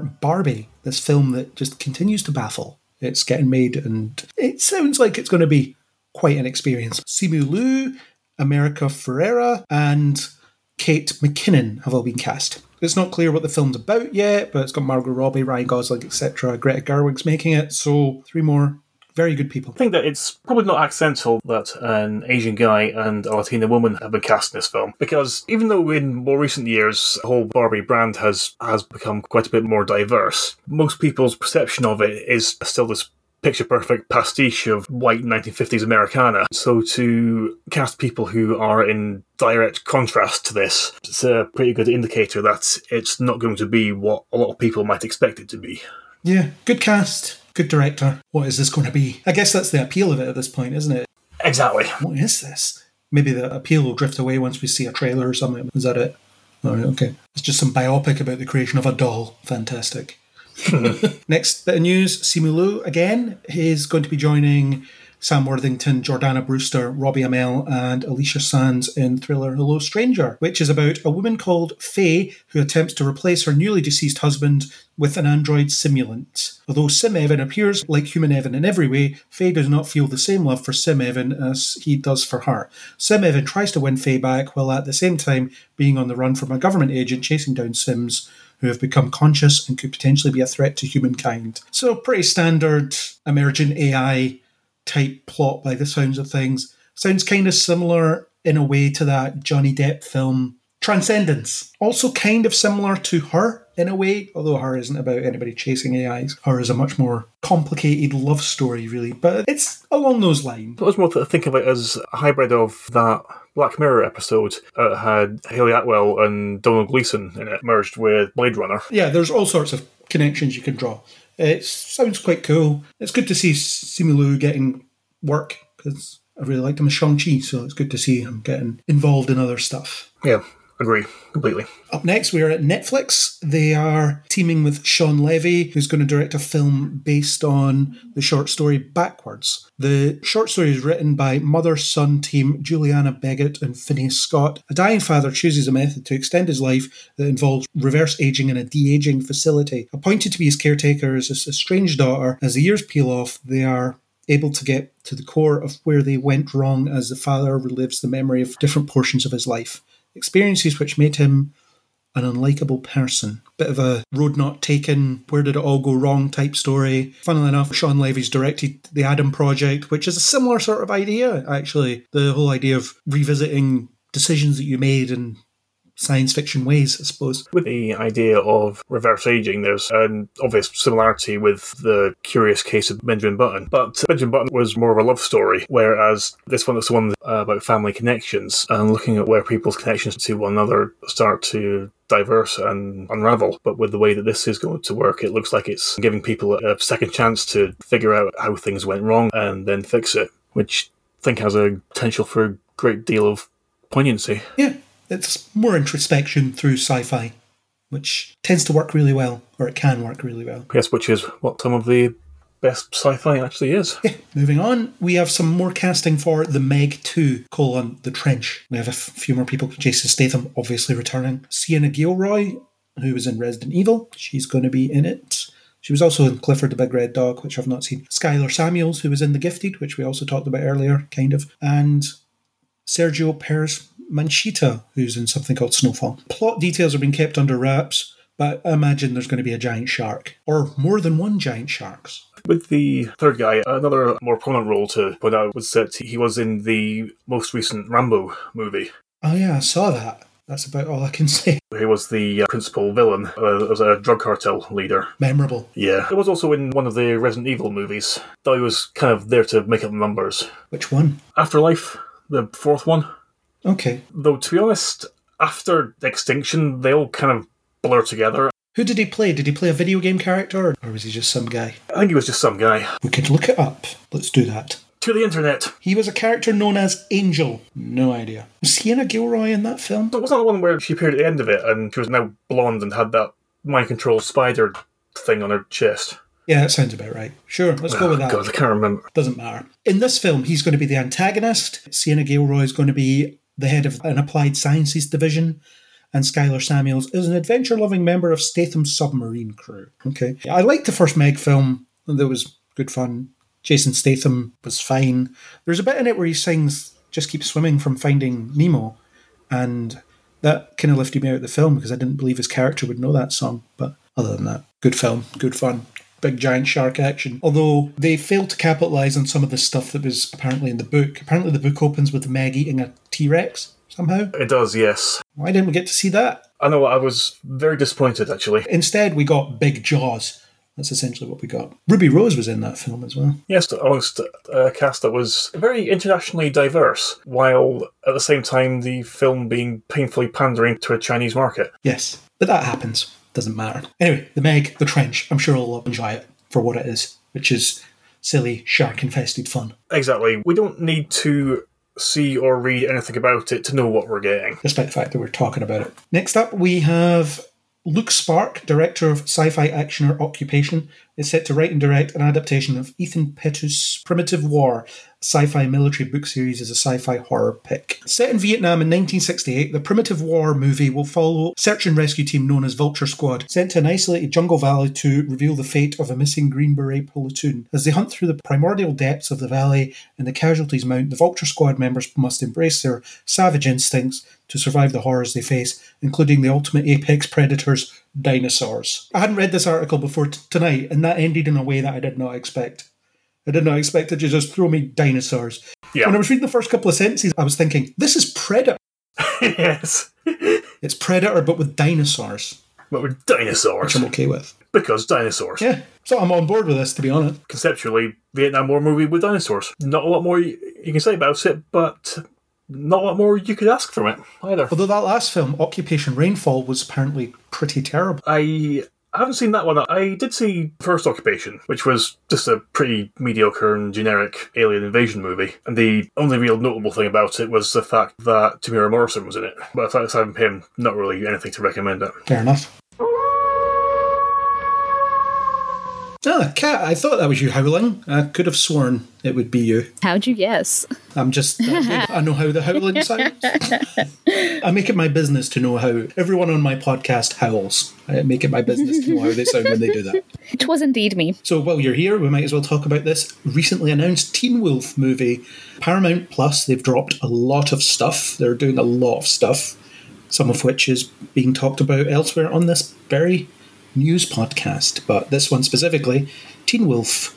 They are doing a movie. This was previously announced. You actually appeared to talk about the fact that they were thinking about doing this a few months ago. Here you are keeping up with the Teen Wolf updates. I imagine there'll be more before it comes out. It's been reported on Variety that the film was in the works in September 2021, so that's when we last talked about it, and now it's definitely happening. Teen Wolf creator Jeff Davis will write and executive produce the film. The returning cast includes Tyler Posey, Holland Roden, Shelley Hennig, Crystal Reed, Orny Adams, Bobby Finstock, Lyndon Ashby, J.R. Bourne, Seth Gilliam, Colton Haynes, and Ryan Kelly. Oh, and Melissa Ponzio as well, who's also playing a character called Melissa. That must have been really easy for her. Yes. Dylan Sprayberry is back as well. Dylan O'Brien, Arden Cho, and Tyler Hecklin are not currently attached to the project. Additional names will be announced at a later date. And the film is about a terrifying evil emerges in Beacon Hills. The wolves are howling once again, calling for the return of banshees, were-coyotes, hellhounds, kitsunes, and every other shapeshifter in the night. But only a werewolf like Scott McCall, Tyler Posey, no longer a teenager yet still an alpha, can gather both new allies and reunite trusted friends to fight back against what could be the most powerful and deadliest enemy we've ever faced. Basically, that means nothing to me. So, what do you think? All right, so right off the bat, what I will say is not surprising that Dylan O'Brien and Tyler Hecklin, at the very least, are not attached to the project yet. Hecklin is busy being Superman right now, so yes. I don't know what his contractual obligations are and how busy he is and where they're filming and where the Teen Wolf movie is going to film and if that's going to be a possibility. Arden Cho, I'm not sure what she's up to at the moment. It would be cool to have all of these people back. I don't know what a Teen Wolf movie is going to be like without Starrick, without Styles and Derek. The fandom is just going to be like, no Starrick, I'm not watching. Whatever. Truly, genuinely, they drove the engagement with the show when it was airing. What got me to watch was how the fans were talking about Styles and Derek. Oh my god, come see the show, it's super gay. And I was like, yes, talk to me about the gay werewolves. Styles is not a werewolf, but in any case, they were part of a pretty major queer baiting movement that was happening in the early 2010s. Supernatural is the other major player in that field. So I don't know what the appeal will be without these two very, very major characters. That being said, there's some people returning who left the show, I think, after season 4. A bunch of people left then. So it's interesting to see them here listed as returning as their original characters. Spoilers for you because you haven't seen it, but if anybody's listening to this who's seen Teen Wolf, they'll know what I'm talking about, which is that Allison Argent died pretty spectacularly because Crystal Reed won it out because she thought she could make it in the big leagues in the movies or whatever. I don't know who she is, so that worked out for her. Yeah, exactly. That's all I was going to say. And so it's interesting to see her here listed as Allison again. So I wonder what that means timeline-wise. Flashbacks, or maybe they'll bring her back in some form. Everything's fair game in a Supernatural show, right? Shape-shifting, whatever, who knows. Yeah, people could absolutely come back. And then the other interesting return is Colton Haynes as Jackson Whittemore. As you and I have talked about before, he left the show for Arrow, where he was quite successful, I hear. I've never seen it. Yeah, he was prominent in 3 seasons of the show, really. And then he left, and he would come back now and again. Yeah, he left Teen Wolf, and they wrote him out as having moved away. So his character could absolutely come back. He's still alive in universe, so it'd be interesting him just returning to his hometown because Scott has called them for whatever reason.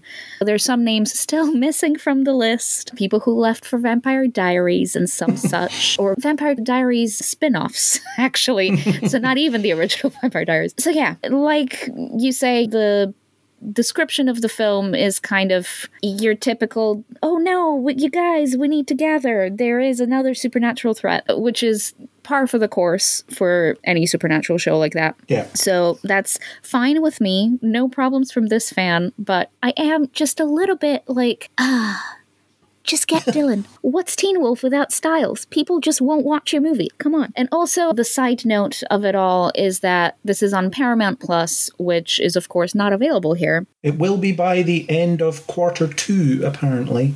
Because there's a big stink around Star Trek, which talk about again elsewhere in this podcast. Of course, yeah, Discovery and everything, yeah.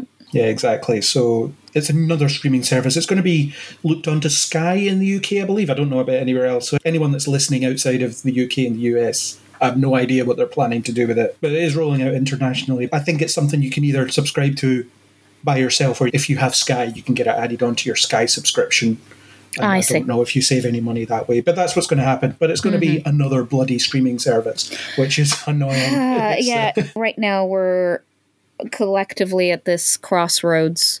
It's the cable conversation, but online. Just adding this package and this group of channels and that whatever. Yeah, we're all just paying for various packages, and at some point something's got to give. I had Now TV for Sky things, and I just wasn't using it, so I just discontinued it. And the good thing about that one, and I suppose most of them, is that you can just drop them after a month or whatever. So if there's something that you really want to see, you can just sign up for a month or two, watch the things you want to watch, and then unsubscribe. Or share accounts, which some people do. Yeah, and they make purviews for that, Disney Plus, etc. You can legally do that without the Netflix password conundrum. Yeah, which is still not affecting us in the UK, actually. Technically, but I could see that changing. So we'll see in terms of, is that going to drive up subscriptions? I'm sure they're hoping that all of this original content is going to make people want to access Paramount Plus. I don't know that I would specifically for Teen Wolf as much as my heart is with those kids, but we'll see. I say kids, they're mostly my age. You'll find a way to see it, though, without necessarily subscribing. I'm not going to say how. I am sure that there will be a way. I like to support things legally. If it's the sort of thing that I have to wait for because the service isn't here yet, but it will be in a few months, I'm not burning to watch it immediately. It'd be nice, but fandom has had a snooze, so I think all of us are just kind of like, okay. I'm guessing by the time they make this, because they've only just announced it, Paramount Plus will be long out internationally. Yeah, by the time they've made the film and everything, I suspect that is true. Yeah, I mean, it's not coming out next month, right? It's coming out at some point. I would be surprised if they're not approaching Dylan O'Brien at the moment and they're just sort of negotiating, because he has some draw, doesn't he? Yeah, he absolutely has some draw. And the other thing is, he is very free. He released some YouTube videos that are obviously comedic in nature, but they play on the fact that he is out of work. And it's just him in his car singing and talking to himself and kind of having a nervous breakdown because he's an out-of-work actor. Especially thinking about, his incredible talent, because I think he's one of those incredibly talented, no training, but just natural charisma kind of actors. Sure. And Teen Wolf is what propelled him forward, but then he was pretty good in the Maze Runner films, even though those films were not exactly great. But in any case, they tried their best. I think that was the last thing I saw him in, was the third one. I'm Probably. Sure. Yeah. Another one where he played an assassin. I seem to remember he was fighting holograms. Oh, American Assassin. I think that's the one. Yes, thank you. I just did not have it in me for that kind of military propaganda nonsense. But I just really think that he deserves more work because he is brilliant. And I think that there's a lot of great things that he can do. And the fans would really appreciate it. Now, the other question is, what's his price tag, and is he too expensive? In the same vein as Tyler Hoechlin, I wonder if he's too expensive for Paramount Plus now. That's the other question as well. And again, who knows? It depends how much money they want to throw at these things, because it seems like they're throwing serious coin at these things. Look at Star Trek. Look how much money they're spending on that at the moment. That's very, very true, yeah. So maybe money's no object in that sense. If they feel like there's money to be made here, then they can absolutely throw money at it originally. Yeah. Some of these actors I've heard of in passing. J.R. Bourne, he was in The 100, and I thought he was very good in that, actually. It's a show I really liked. Yeah, he's great. Holland Roden, I've only heard of her in the context of people fan casting her as Mary Jane for Spider-Man stuff, basically because she has red hair. That's the only reason that people were fan casting her as Mary Jane. She's very good. I could see her as Mary Jane, actually, very easily. Yeah, because she has red hair. Yeah, and also, she's a good actor, and Kirsten Dunst wasn't the best Mary Jane that I could think of. I think Holland Roden would actually be a better casting choice. Not, obviously, in the early 2000s. I think she'd be too young, but if they were to make that now, she'd make a very good traditional redhead party comic girl book Mary Jane. Yeah. Fair enough. But the rest of them, I don't know, really. And will I watch this? No, because I haven't seen the whole series. And I'm probably not going to now. Do you not have time in your heart for 6 seasons of Teen Wolf? I know it's not made by the CW, but It sounds very CW. It's a very CW feeling. Yes, it is. MTV? MTV, yeah. And I think something that worked in its favor for being an MTV show was that the soundtrack was very interesting indie bands, stuff that we may not have heard yet, but they have their ear to the ground for all these new acts that are emerging in all these different markets. And the soundtrack was fantastic. I just remember being like, wow, okay, this is why you make it on MTV, because then you have free reign over an incredible list of just what music do you want that is hip with the kids. Down with the youth, spelt YOOF. Yeah, the CW would not have had the same kind of approach, I think, to the music supervision of a show like that. Maybe not. I suppose it depends on the showrunner more than anything else. That too, yeah. But yeah, it had a very good approach to the music that they would use on it and how that affected the mood and the atmosphere of the show. It was very good. So it just depends if the fandom remains rabid or not. Yeah, we'll see. Perhaps there's a Teen Wolf renaissance on the horizon. I'm down for that. I just have to throw in the rabid reference. That was the whole reason I brought this story in, just to make that comment. Oh, God. Craig. But cool. So you're tentatively excited about it then, I Absolutely. guess, is where we're landing on this.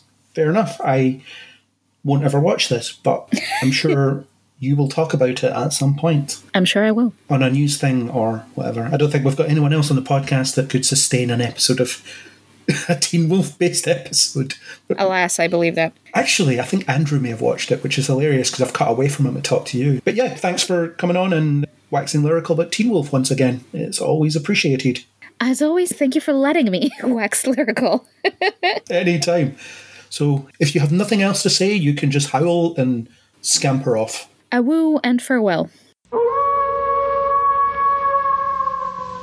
Next up is another adaptation. Fox is developing Joe Hill's upcoming horror novel, The Fireman. They're adapting books that aren't even out yet. Yeah. Which we've discussed on previous episodes. It just seems mental. And also, as an unpublished author, I find personally insulting. Do you think I could sell a book that I'm writing honest to a movie studio? Well, maybe if you're Stephen King's son, you could. This is true. Anyway, Louis Leterrier, who directed The Incredible Hulk, a film that I quite like as well. He's going to be doing that. Hill's book, set to be published in May, takes place amid a worldwide plague of spontaneous combustion, giving rise to ruthless cremation squads, oh my god, to exterminate those who they believe carry the spore. The titular fireman is a madman afflicted with dragon scale who has learned to control that fire within himself, using it as a shield to protect the hunted and as a weapon to avenge the wronged. That sounds dumb as hell. And I'm really looking forward to it. Yeah. I haven't read very much of Joe Hill stuff. No one has. He just adapts them into films before they come out. One I read was Horns, which was also adapted into film with Daniel Radcliffe, as well as that there was one called Heart-Shaped Box, which was about this aging rock musician who received his coffin in the post, something like that. One of my issues with Hill's writing is that it's painfully derivative of his father, both in content and style. And as enjoyably stupid as a fireman actually sounds like, I think the timing is a little unfortunate because it will likely end up being compared to Firestarter. Yeah, which seems like it would be better. Exactly. Interesting. So it just seems like you're ending up with a story, a pale imitation of another one, written by a guy who is a pale imitation of the man who sired him. You really sold it to me there. I can get a bit overly cynical when it comes to horror novels. Fair play. That is your jam. Next story is Tom Welling is going to be in something. He's going to be in something called Deep Six, an action thriller from writer-director Scott Winshauser. In the film, which will begin shooting in Rome in April, Terry, Tom Welling, is released early from prison, only to be forced to go undercover to take down the Cosa Nostra in Italy. On his first day, his fellow six-man undercover unit is taken out.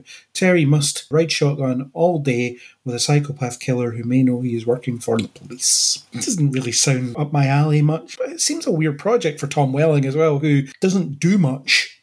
So it's kind of weird that he's ended up in this. The thing that stuck out most to me about this was the title kept on making me think of a film called Deep Star 6, which was basically a subaquatic knockoff of Alien made in the late 80s, which itself got overshadowed by another movie called Leviathan, which was also a subaquatic knockoff of Alien, released in the late 80s, but was considerably better. As for this film, despite the premise of being embroiled in the world of organised crime, it sounds like it's going to focus more on unease and tension rather than actual action sequences, which could have the potential to be more interesting to watch. In terms of you might not be certain that you're going to get what you think you are. I always thought Tom Welling would be better off doing a bit more comedy, because particularly in the last couple of years of Smallville, when him and Erica Durance were doing this bickering dance when they worked at the Daily Planet as Clark and Lois, they were both very funny. And Tom Welling has good comic timing, so I'm surprised that he hasn't capitalised on that in any way. Even in Lucifer, he managed to jump into that and blend in with the tone there as well. I'd like to see him be funny. He's too serious too much of the time, and it would just be quite nice every now and then to have a break from that. Yeah, lighten up, Tom. Come on. Maybe this will be a comedy. Who knows? Doesn't sound like it. Anyway, next up, another actor that we like to follow might be getting more work. Melissa Benoist could be teaming with Greg Berlanti again, sort of. There's a TV series called The Girls on the Bus that's going to be at HBO Max, which is, as I mentioned, executive produced by Greg Berlanti. It was announced that The Girls on the Bus has received a straight-to-series order at HBO Max after previously being set up at the CW and Netflix. The series is inspired by a chapter in Amy Chozick's book Chasing Hillary. The show is described as a comedic, character-driven drama that chronicles 4 female journalists who follow every move of a parade of flawed presidential candidates while finding friendship, love, and scandal along the way. Presumably, Benoist will play one of the journalists. So yeah, Melissa Benoist getting more work. Yay. I'll watch it, despite the fact that maybe it doesn't sound necessarily like my cup of tea. But still, she's in it, so therefore that is enough for me to give it a look. Sounds like reasonable reasoning to me. Rose McIver, Ghosts, same logic. If actors I like are in stuff, I'll usually give it a shot. You get my loyalty if I like you as an actor. Isn't that comforting, perhaps? If she had any idea who I was? I'm sure it would be. Okay, let's move on.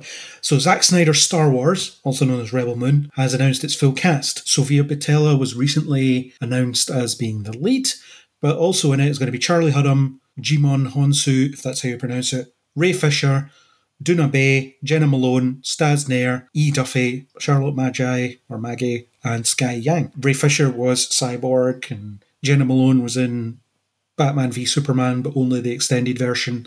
Staz Nair, who was in Supergirl, so we've got another link there. So he's working with some people he did before. As we know, or maybe as we don't know, Rebel Moon is described as a grand fantasy adventure. The script, which Snyder co-wrote, follows an enigmatic young woman, Sofia Boutella, who is given the responsibility by a peaceful colony on the outskirts of the galaxy to find warriors who can fend off an impending invasion by the despotic regent Balisarius. So it's happening, and it's going to be a big thing, and Zack Snyder's going to be doing it. So I'll give it a look, because I like Zack Snyder stuff, and it's a good cast. At least some of them are good. Yeah. So a few years ago, I would have been really interested in something like this. The problem is that I have become completely soured towards anything Zack Snyder related now. Nothing to do with the man himself or filmmaking, though I do have issues I could go into, but it's more to do with the whole Snyder Cut cultists and constant entitled whining and persecution complex that they seem to display, and their obsession with Snyder and their belief that he's some kind of cinematic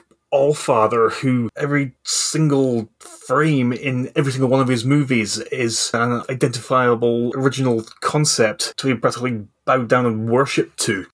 And that any single thing in any other film that bears even the most slightest superficial similarity is directly stolen from him, and it's a personal insult to not acknowledge his genius in every word that you speak, and I just cannot take it anymore. That's fair. Yeah, he does come with some fan baggage, but I like his stuff.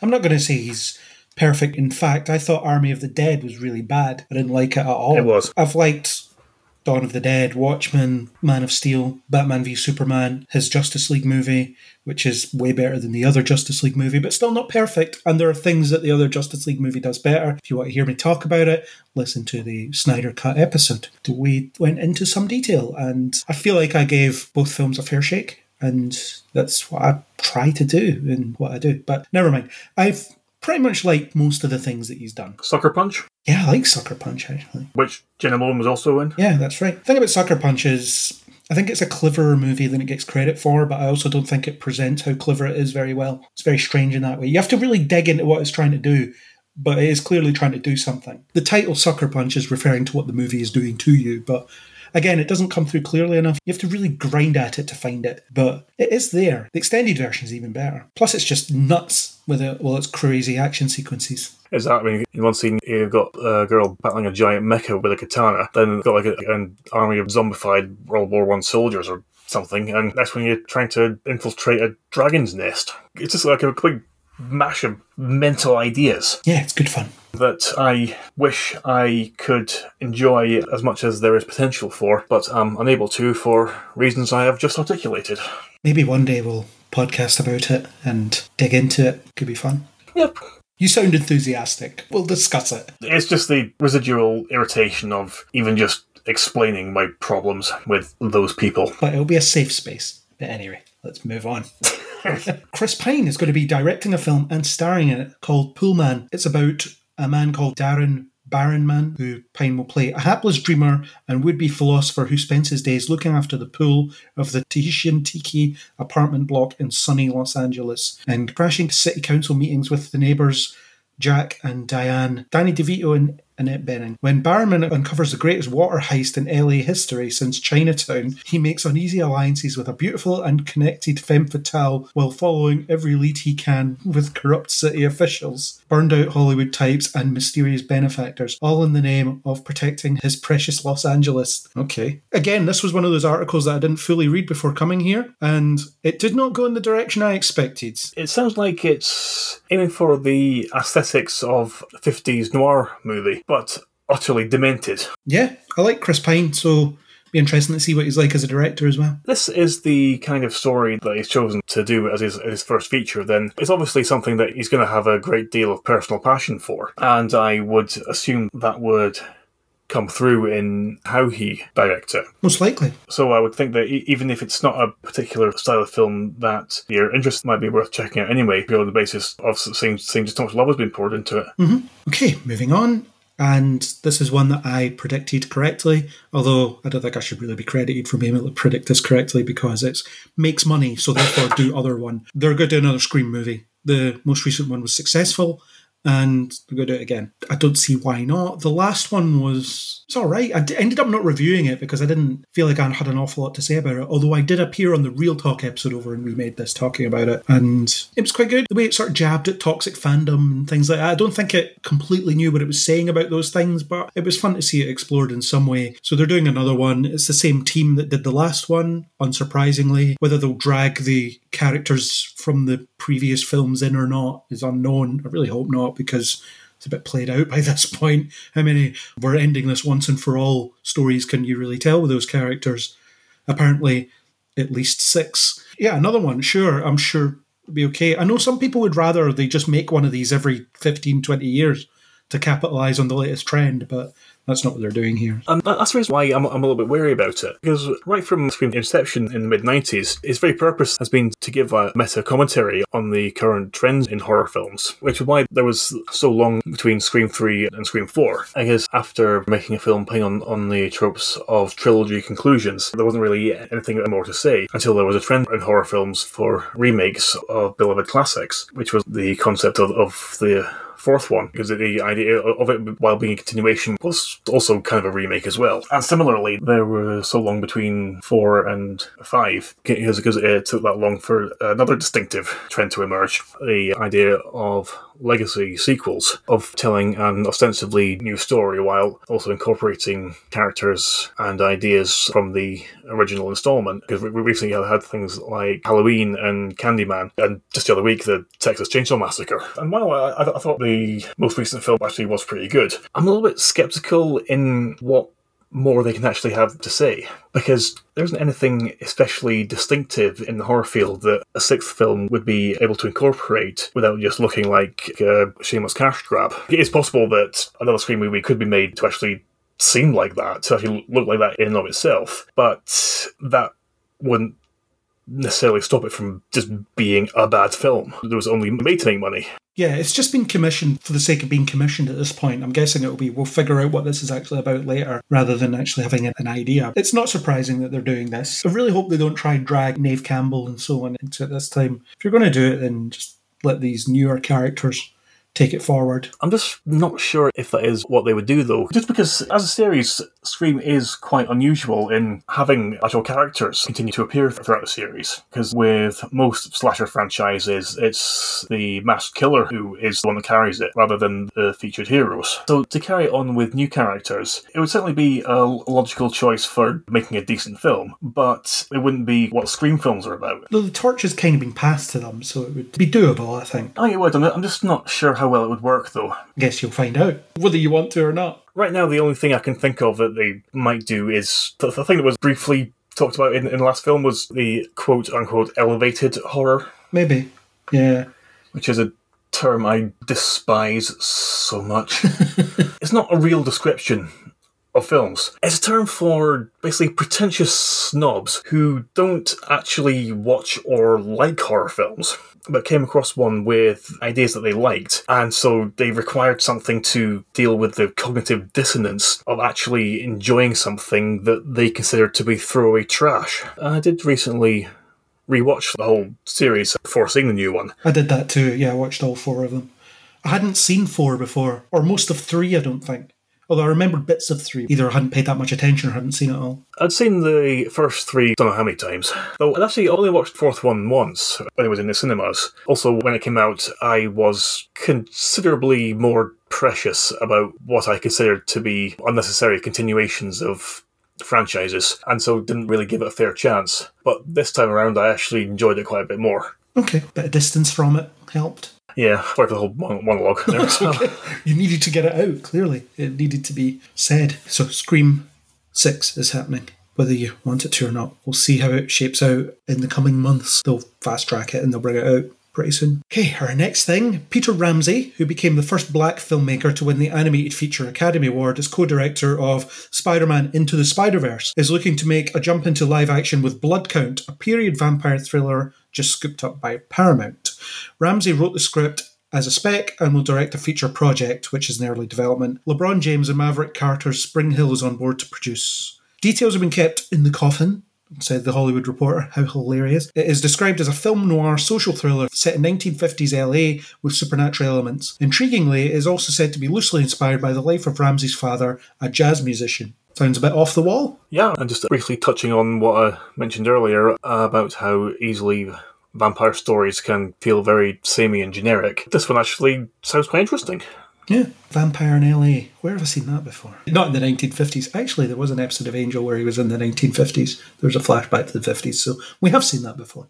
But I'm sure this will be different. Not much to say about it. Sounds like it'd be quite interesting. Into the Spider-Verse director, I'm already on board because I love that movie. And he was also a director on Rise of the Guardians, another animated movie. It was one about the team-up between Santa Claus and the Easter Bunny and the Sandman and Jack Frost. Oh, cool. Oh, I haven't seen that one. I get the title confused with the Zack Snyder Owl one, though. Oh, yeah, Legend of the Guardians, I think it was called. Yeah. Pretty good, actually. The Owls of Galahul or something like that. I think you're right. I think that's exactly what it's called. It's pretty good. But it has nothing to do with this guy, other than me getting the titles confused. Next up, we have A Quiet Place star Nora Jupe and Oscar nominee Benedict Cumberbatch have been set to star in a new Justin Kurzel project called Morning. The film is set in a near future where society has a pill that does away with the need to sleep. I could get so behind that. I would love that. Imagine how much editing I could get done and stuff. With the added help of an artificial sun, there is no end to morning daylight. However, as a young generation grows up deprived of the world of sleep, they consider rebelling to reclaim their dreams. It basically sounds exactly like how that thing should go. Interesting idea, though. Yeah, it's a good sci-fi idea. What if we didn't need to sleep? How would people react to that? Would they want to sleep? How about we meet a middle ground? You can sleep if you want, but you don't have to. Job done. Solved it. Boom. End of movie. Roll credits. Exactly. Again, to talk about Angel, do you remember the episode of Angel where Lauren had his sleep removed and they kept projecting psychic impulses to other people? There's 2 Angel references in 2 stories. How did I manage that? Quite impressive, actually. Laura Dern's going to be in it as well. I somehow missed that part. But interesting idea. It depends on the execution, as with everything else. Basically, it will spend a couple hours exploring why this is a really bad idea. Yeah, and I can only assume that one of those ideas won't be because if you don't sleep, you go insane. Well, that's what the pill will stop, I suppose. I would assume so, yeah. But yeah, I could get so much done if I didn't need to sleep. It'd be great. I could get so much more watched. We could watch all this stuff that we're talking about. Yeah. It's a good 3 or 4 hours a night I could get back. I don't sleep very well. Yeah, that's depressing. Let's not go into that. Let's not open that floodgate. Let's move on. Shane Black and Robert Downey Jr. will reunite for a new Parker movie at Amazon. Downey Jr. will play professional criminal Parker in the 7th film based on Stark's novels. They include 1967's Point Blank, 1968's The Split, 1973's The Outfit, 1983's Slayground, 1999's Payback, and 2013's Parker starring Jason Statham, which I have not seen. Is that the one that Stallone wrote for him? Or is that something else? Don't think so. Okay. It was a pretty generic action movie about a career criminal doing violent things to other career criminals. Sounds about right up Jason Statham's street. Exactly. Okay. Shane Black, Robert Downey Jr., give it a go. And given that it is something written by Shane Black, I can only assume that for some reason it will be set during Christmas. Yeah, why not? Might as well. Because everything he writes is set at Christmas, even if it has nothing to do with the story. Not Predators, that wasn't. Or The Predator, that was his. Predators was a good one. The Predator was awful. That wasn't set at Christmas, at least I don't think it was. Did he write that? I thought he was just a script doctor on that. I have no idea. But he directed it, and it was awful. Let's not go near that. Pretty dreadful. Anyway. Moving on. The Fallout, as in based on the video games, Fallout has a lead. Walton Goggins has been cast in the lead role. Jonathan Nolan and Lisa Joy will be dealing with it, with Nolan to direct the premiere. Details about Goggins' character are not revealed, but he's believed to be playing a ghoul. In Fallout, ghouls are mutated humans who experience prolonged radiation exposure amid the Great War. I haven't really played the Fallout games, but I like Walton Goggins. This will be something that comes on and people will talk about watching it, but I won't be watching it. That feels like one of those things. I managed to completely miss Fallout when it was first released, despite the whole post-apocalyptic sci-fi RPG kind of thing being practically tailor-made for me. But in the sort of mid to late 90s, gaming-wise, I was a lot more focused on Baldur's Gate and things that came out as a result of that, and sort of similar fantasy RPGs like Icewind Dale and Planescape Torment and Neverwinter Nights. So Fallout was something I've actually never played and always meant to, but again, never got around to it. I had Fallout 3 on the PlayStation 3. I didn't get very far into it before I got bored and put it away, so it's not really for me. I know people love them. I think Chris plays them, or has done, but yeah, I'm not a huge fan. It's a post-apocalyptic world as well. How many of them have we seen? I probably won't give it a go, but yeah, give it a go. Make it, see what happens. And just hope it's not as boring as The Walking Dead became. Well, yeah, that would be good. In other video game news, BioShock is getting a film adaptation at Netflix. No one has been hired to make it yet. They've just said that they're going to be doing it. BioShock is another game that I haven't really played very much of. I started the first one and got bored and put it away. So very much the same situation here. But there's nothing to say about it. They've just decided that they're making it without giving us any more details. Again, it's not a game I've played either, but because I wasn't really much of a gamer by the time that it was released, because I'd become far more focused on film and TV and I didn't have much time for games anymore.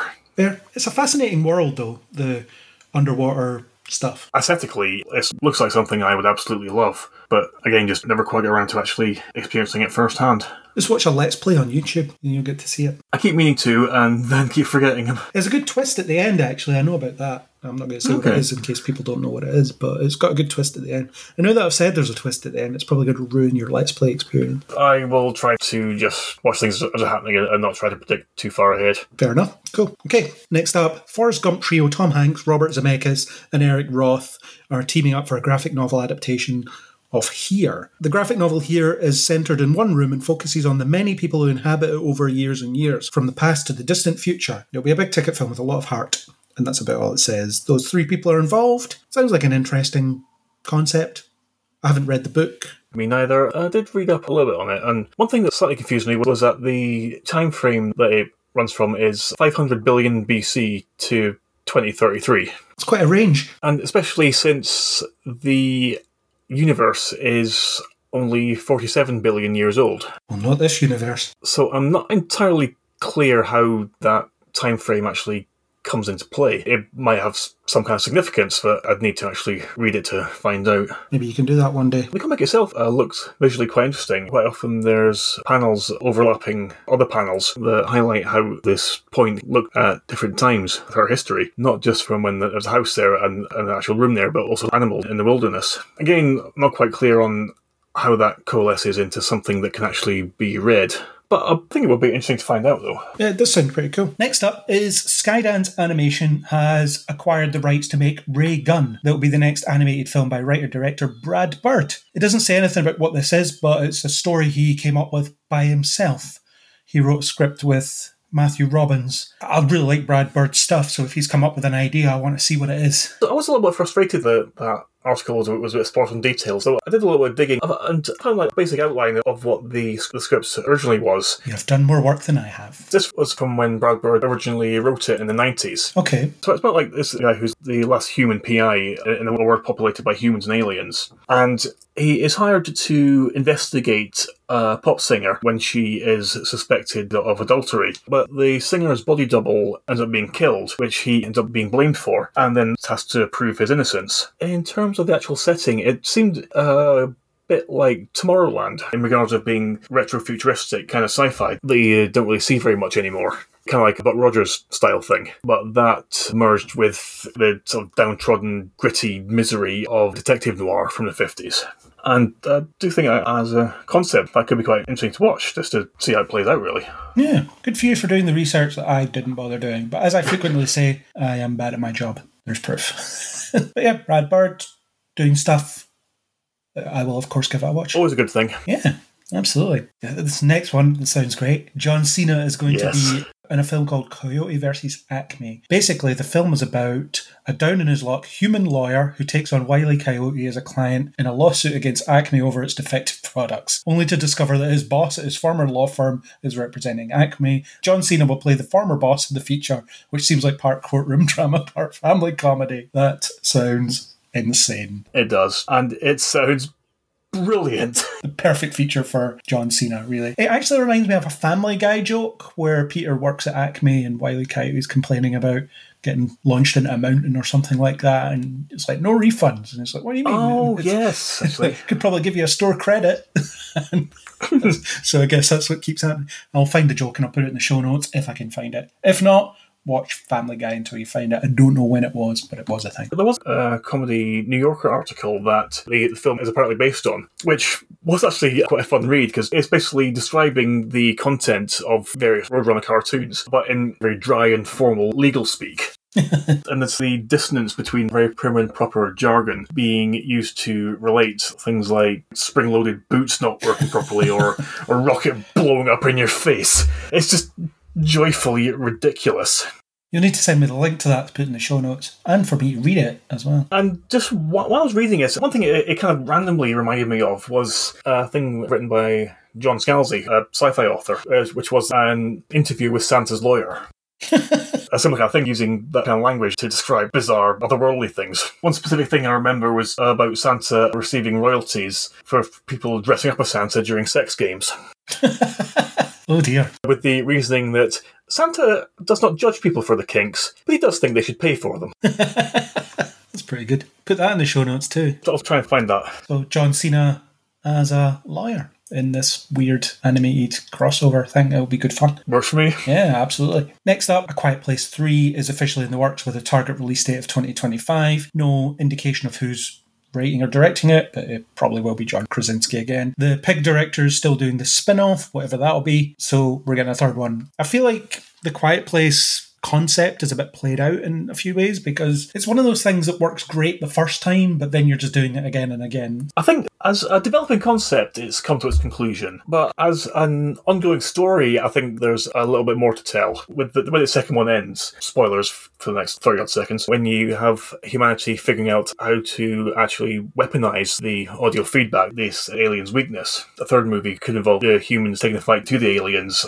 and winning the planet back. Yes, narratively, sure. I thought the second one was okay, but just kind of okay. These high-concept horror things, they crop up every now and again, and you love them at the time. A Quiet Place. You were in the same screening I was when we saw it the first time, remember? Yes, yeah. And it was weird, because I remember walking in, there was this guy with a big bag of popcorn, and I remember thinking, this guy is going to be the worst during this. But even he was shamed into silence throughout the experience. Yep, and it was glorious, actually. Yeah, I remember there was a point where I just had to clear my throat. It had been bugging me for so long. Then I felt bad after I'd done it. It was the perfect viewing experience of that. And they're essentially just trying to recapture that. And there was that Netflix one that was about people being blind because whatever the threat had to see them, or they had to see the threat. Bird Box. That's the one. Yeah, I haven't actually seen it, but that was that. And then you've got things like It Follows, where you have to stay just ahead of this thing that is slowly coming towards you and always slowly coming towards you. So you have these high concept things, and I don't think they've tried to do It Follows again. They probably have in some smaller, lesser known thing, but you know what I mean, though. When these high concept things come out, they work really well the first time, and then it's just diminishing returns after that, because you've already done it. You should be trying to find the next high concept thing to play with, rather than just doing the same thing again. Does make sense, certainly, yeah. Though I still think just narratively, there's a little bit more you can do with The Quiet Place before bringing it to an actual conclusion. Yeah, that's fair. And maybe it'll be good. Just depends what you actually do with the whole horror aspect of it, because how else can you come up with creative ways to avoid being heard and things? Especially if it's going to be more action-driven, if they are taking the fight to the aliens. Presumably making noise will be less of a threat at that point. That's the point, actually, yeah. But anyway, we'll see. They're making a third one. Next up, we have Eddie Izzard is going to be playing Dr. Nina Jekyll in a film called Dr. Jekyll. The film is a modern interpretation of Robert Louis Stevenson's iconic 1886 novella, The Strange Case of Dr. Jekyll and Mr. Hyde. Joe Stevenson, director of Edinburgh and Busan selected film Chicken and feature documentary McKellen playing the part, directs. The film follows the reclusive Nina Jekyll finding friendship with her newly hired help, Rob, played by the emerging actor Scott Chambers, who must work together to prevent Hyde from destroying her life. So it's another Dr. Jekyll story. Yeah, with Eddie Izzard in it. Which I believe is the first thing that she's done since coming out as trans. You could be right. Yeah, I don't think I've seen anything she's done since that point. Okay, yeah, it's another Jekyll story. We really need another one? It's been long enough, probably. Yeah. Next thing, Disney Plus is going to be doing a live-action Goosebumps series.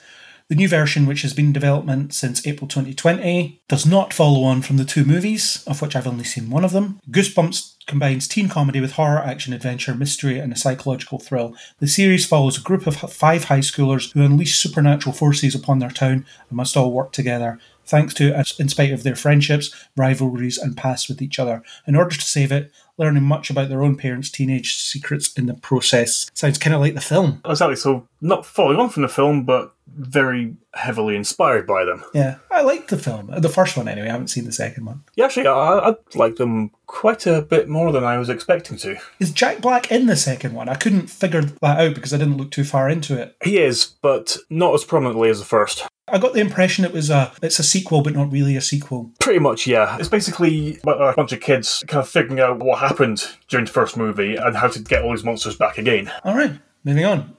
The 100 stars Eliza Taylor and Bob Marley, real-life married couple, are going to be in a sci-fi thriller called I'll Be Watching. The movie is currently filming in Atlanta and features Taylor playing a woman trapped inside her own home. When she is isolated in her home and is suddenly fighting for survival, she has to find a way to make it out alive with her tech expert husband, played by her real-life husband, Marley. And that's about it. I like them in The 100. I love The 100. It was a good show. And I like them in it. So, will I watch this? Possibly. And it seems like a recurring thing of this podcast is me referencing the myriad things I have yet to actually find the time to get around to seeing. Yeah, you just need that pill to stop you sleeping. Yeah, The 100 is, again, one of those things that's always been at the back of my mind as something I should watch, but once again, failed to organise my life in an efficient enough manner to allow me to actually do so. Fair enough. Moving on, a new lineup of stars will be checking into the John Wick prequel series, The Continental. Joining the previously announced Colin Woodall, Mel Gibson, Hubert Point de Jure, Jessica Lange, Michelle Prada, Nun Kate, and Ben Robson will be Katie McGrath. Well, hey, Supergirl reference. Yay. Ray McKinnon, Adam Shapiro, Mark Musashi, and Marina Mazepa. I don't really know who most of them are, but it will serve as a prequel series to the John Wick blockbuster film franchise. The base films follow a highly trained assassin. Everyone knows John Wick is just the king of killing people. Picking up decades in the past, The Continental will follow the story of young Winston, now played by Woodall, and how he fell into owning the hotel. The series sets the owner up in a gritty 1970s New York City as he takes on the Big Apple one guest at a time. McGrath, who will play the Adjudicator, previously appeared in the CW series Supergirl, which we already said. Basically, people are playing things in that TV show. I'm not going to read it all. I did a little bit of research about this to see who these people are. The more interesting ones was with Mark Musashi, who is primarily a stuntman. So announcing him as someone who's been cast in Continental likely means that whoever he's playing will do a great deal of fighting.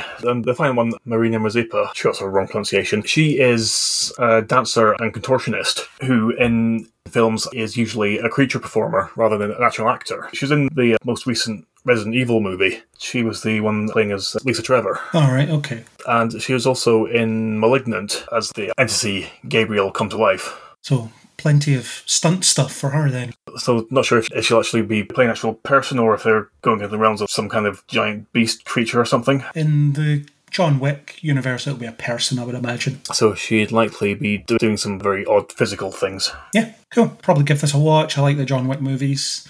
Don't know that it necessarily needs a spin-off. Certainly a prequel spin-off, but capitalise on it while it's popular, I suppose. Okay, moving on. Sony Pictures has acquired the rights to Shaktiman, which is an Indian superhero. There's a brief clip, which is kind of a trailer, but there's a description with the trailer. As darkness and evil prevail over humanity, it's time for him to return. And soon, the Shaktiman symbol comes up and we get a glimpse of our superhero. While the face of Shaktiman is not revealed, makers do give a sneak peek of the most popular and loved superhero. The costume and physique of the People's Hero seem to have evolved and matches up in the many action stars on screen. Indian superhero thing, I don't really know anything about this, but it seems like it could be good fun. Wasn't a character I'm familiar with, but just from what I read, it basically seems like he's a Hindu version of Superman. Okay. Gains superpowers through enhancing his chakras and taking in energy from primordial elements. And his principal purpose as a superhero is to battle evil and corruption, and his main weakness is a very specific type of crystal that renders him powerless, which to me sounds very Superman-like. Sounds almost like an Indian rip-off of Superman, rather than the Indian version of Superman. But let's not split hairs. No. Okay. Next up, Ridley Scott, amongst others, are developing a Blade Runner 2099, a live-action sequel series. The Blade Runner universe, well, there's an anime one that came out recently. There's all sorts of stuff. Obviously, the Denis Villeneuve film didn't make that much money, so they never made another one. So it's good to see that there's some attention being given to making more of this, if you're into that sort of thing. One particular aspect of it that's quite worthy of note is that the production company of the series is Alcon, which was the company that made The Expanse. So they certainly have very well proven credentials in creating a TV version of a richly detailed sci-fi world. It's Amazon that are making it, so it should be very expensive and impressive. Yeah, that's certainly what it seems like to me. Yeah, and it'll maybe stop all us millennials looking at our phones. Ridley Scott. Was it him that said that? I think it was. Or millennials is I think what he said. To be honest, I just generally assume that everyone born before a certain date has obnoxious preconceived presumptions of everyone born after a certain date. And I've stopped paying attention to exactly who is saying what. Fair play. Moving on. Peacock are going to be doubling down on animated kids programming slate. I'm not going to read all of this because some of it's skewed way younger than we might like to admit we watch stuff. But among it, which stood out, is a sequel series to Megamind, which is a film I really liked. And the reason I wanted to draw attention to it, because the mascot of this very website, Neil, designed by Isaac, is inspired by Megamind, because I had an idea in my head of what I wanted the mascot to be, and I couldn't think of it, and then eventually I got down to Megamind, and then Isaac went and created Neil. More Megamind. Then people might feel like, hang on, that's a bit similar to this website's mascot. But it's not similar enough. I really, really enjoyed Megamind. Again, it was one that I was expecting to be a bit indifferent to, but yeah, I actually thought it was really, really good. And I think that having more of it and a chance to revisit that world is going to be a lot of fun. And I'm looking forward to it. He'll be the hero of Metrocity this time, as opposed to just becoming the hero of Metrocity. Wonder if they'll coax Brad Pitt back to voice Superman. I forget the guy's name. He's Superman, but he's not Superman. Can't remember either. But yeah, basically. Approaching the end of our list now. My God, I never thought we'd get here. Amongst Paramount's glut of content they announced, one of them is a series of films centred on the villains of the Teenage Mutant Ninja Turtles universe. A theatrical Ninja Turtles movie from Seth Rogen is set to be released in 2023. That's been known for a while, but the announcement of villain-driven movies is brand new. It's currently unknown if these movies will take place in the same universe as Rogen's, what villains will be featured, or even how many films there will be. So they just basically said, we're going to make some stuff. And everyone was like, cool. And then that was it. Presumably there'll be one about Shredder and so on. I don't know how much there is to say about the villains without the Ninja Turtles being around. Just going back to making similar points that we did about the Sony Spider-Man villain movies. Why are you making this? The answer may surprise you. Money. It won't surprise you at all. Because we can, and we can probably make a ton doing so. Yeah. Also announced at Paramount's investor conference, whatever thing, they revealed that Transformers Rise of the Beasts is the first of a trilogy, which seems presumptuous since they haven't made this yet and people haven't decided whether they want to watch it. Remember when Bumblebee was supposed to kickstart a whole new slate of continuity for Transformers, and then it didn't make that much money, so then it didn't. Bumblebee was great, which is a shame, but stop putting the cart before the horse, Paramount. Yes, it was the best Transformers movie by far, but because it didn't largely consist of giant robots knocking the hell out of each other, and Michael Bay's very lecherous camera work, it just didn't make as much money, which is absolutely criminal. I don't think that was really the reason it didn't make that much money. I think it just came too soon after the previous one, which everybody was sick of. By that point, I think when that one came out, it was, oh my God, I'm just numb to this. Also, when I saw that film the first time, I had one of the worst hangovers I've ever had, which really didn't help. Sitting in IMAX watching that with a stinking hangover. Oof. Don't do it. Really bad idea. I've only seen it once since, because I got it on Blu-ray and I watched it again, and it's a slog to sit through that one. The Last Night, whatever, the Arthurian one, weird. It's garbage. It's not very good. And I generally like the Transformers movies. I enjoyed at least 2 of them, which is 2 more than a lot of people have enjoyed. 2 or 3 of them. I think 2 of them, yeah. And Bumblebee I thought was great. It's E.T. or the Iron Giant with a Volkswagen Beetle, basically. And Haley Steinfeld, who everybody loves. Yeah, because she's brilliant. Yeah. Wouldn't get her to do it now, I suppose, but never mind. But yes, they're doing that. Also, there's going to be another Transformers animated series where they've ordered 26 episodes and it will debut later this year. Transformers in general, I can take it or leave it. I don't have anything specifically against the films getting made, but I'm really not that bothered one way or the other about them. I did enjoy Transformers as a kid, but not to the passionate extent as I did many other things. So it's not something that I've got as much nostalgia for as a lot of people do. I'll probably see it when it comes out, but I'm unlikely to expect much from it one way or the other. Fair, yeah. I wasn't hugely into Transformers when I was a kid, but I was the generation after Transformers, so it wasn't really something I was into. I was more watching things like Turtles and Power Rangers and stuff like that. That was more my era of kids' TV. So when the Michael Bay film came out, I watched it and I thought it was really good, the first one, and the second one is painful. And then I liked the third one. And then the fourth one, also pretty painful. The fifth one, hangover notwithstanding, pretty painful. And then Bumblebee, really good. And I've watched one of the more recent animated series, which is the one that had Ernie Hudson in it, doing a voice. And that was alright. But yeah, I don't have a huge connection to it. But the films, as visual feasts, they're pretty entertaining, or some of them are. When it gives you the visual feast, when it doesn't, it's, well, certainly in the Michael Bay ones, it's really bizarre people doing bizarre things. Shia LaBeouf shouting at you for a while, etc. Or Mark Wahlberg just being, yeah. Or Megan Fox pouting. Yeah, or Mark Wahlberg's hot daughter who's underage. That was a thing. And whose boyfriend carries around a laminated excerpt of a legal loophole of why he can still have sex with her even though she's underage. That is just revolting. Yeah, also not a thing. Apparently, someone did the research. Not a thing. Oh, right. It doesn't legally hold up. I'm not sure if that's actually worse. Because I actually took the time to invent something like that. Or misinterpret something like that, maybe. I don't know. To justify perving over a child. But she's played by, I don't know, a 22-year-old or something, so is that worse? I don't know. Let's not get into it. Honestly, I've read too many of the same conversations about Euphoria to go through this again right now. Yeah, let's not get into it. Let's get into our last news item, which is revealing some details about the Alien TV series. Basically, the timeline. There are some big surprises in store for the audience, apparently. Alien takes place before Ripley. It's the first story that takes place in the Alien franchise on Earth, so it takes place on our planet, right near the end of the century we are in, so 70-odd years from now. He added, Ripley won't be part of it, or any of the other characters of Alien other than the alien itself. Okay. I don't know what you're going to do with that. But I thought the whole point of Alien was that they never got anywhere near Earth until much later. But never mind. And just how many times can humanity have a first encounter with the xenomorphs? Loads, apparently. But Noah Hawley's doing it. He's good. So I've got some hope there. To be honest, that's about the only thing that's given me hope about it. Wonder what his was never going to happen Star Trek movie would have been like. We'll never know. It would have been an experience, if nothing else. Yeah. Alien TV series set in the end of the 21st century, early 22nd century. Weyland, Yutani, Weyland, whatever. We've already had Weyland in Prometheus. I don't know. Will it be Amazon becomes Weyland? And did we not have Yutani at the end of one of the AVP movies?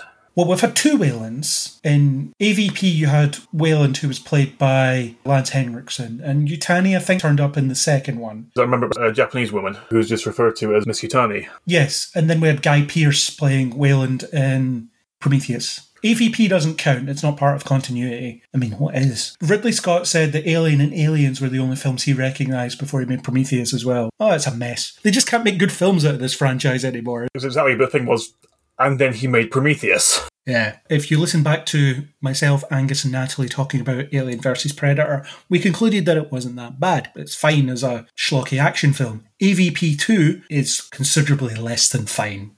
It is unwatchable. It is so bad. Prometheus, I do not like. That is this year's Alien Day. That'll be coming up in a couple of months. So that'll be exciting, hearing us talk about that. It will be, yes. But yes, this TV series, who knows? We'll find out. We'll see what the setup is. But anyway, that was our last news item. And I'm not even going to check if there's anything else to add. I'm done. So much content. I need to get that pill to catch up with not sleeping so that I can watch some of this. That was our discussion of February 2022. Let us hope March is less brutal with content reveals. Andrew, thanks for persevering through this really long conversation about the trailers and news of March 2022. My brain hurts. Yeah, mine too. I want to go to sleep.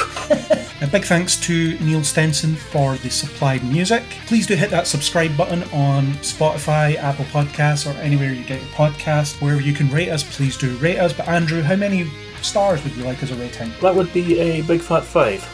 Big fat 5, except no substitutes. Give us whatever you want, really, but 5 would be great if you feel like our long-form discussion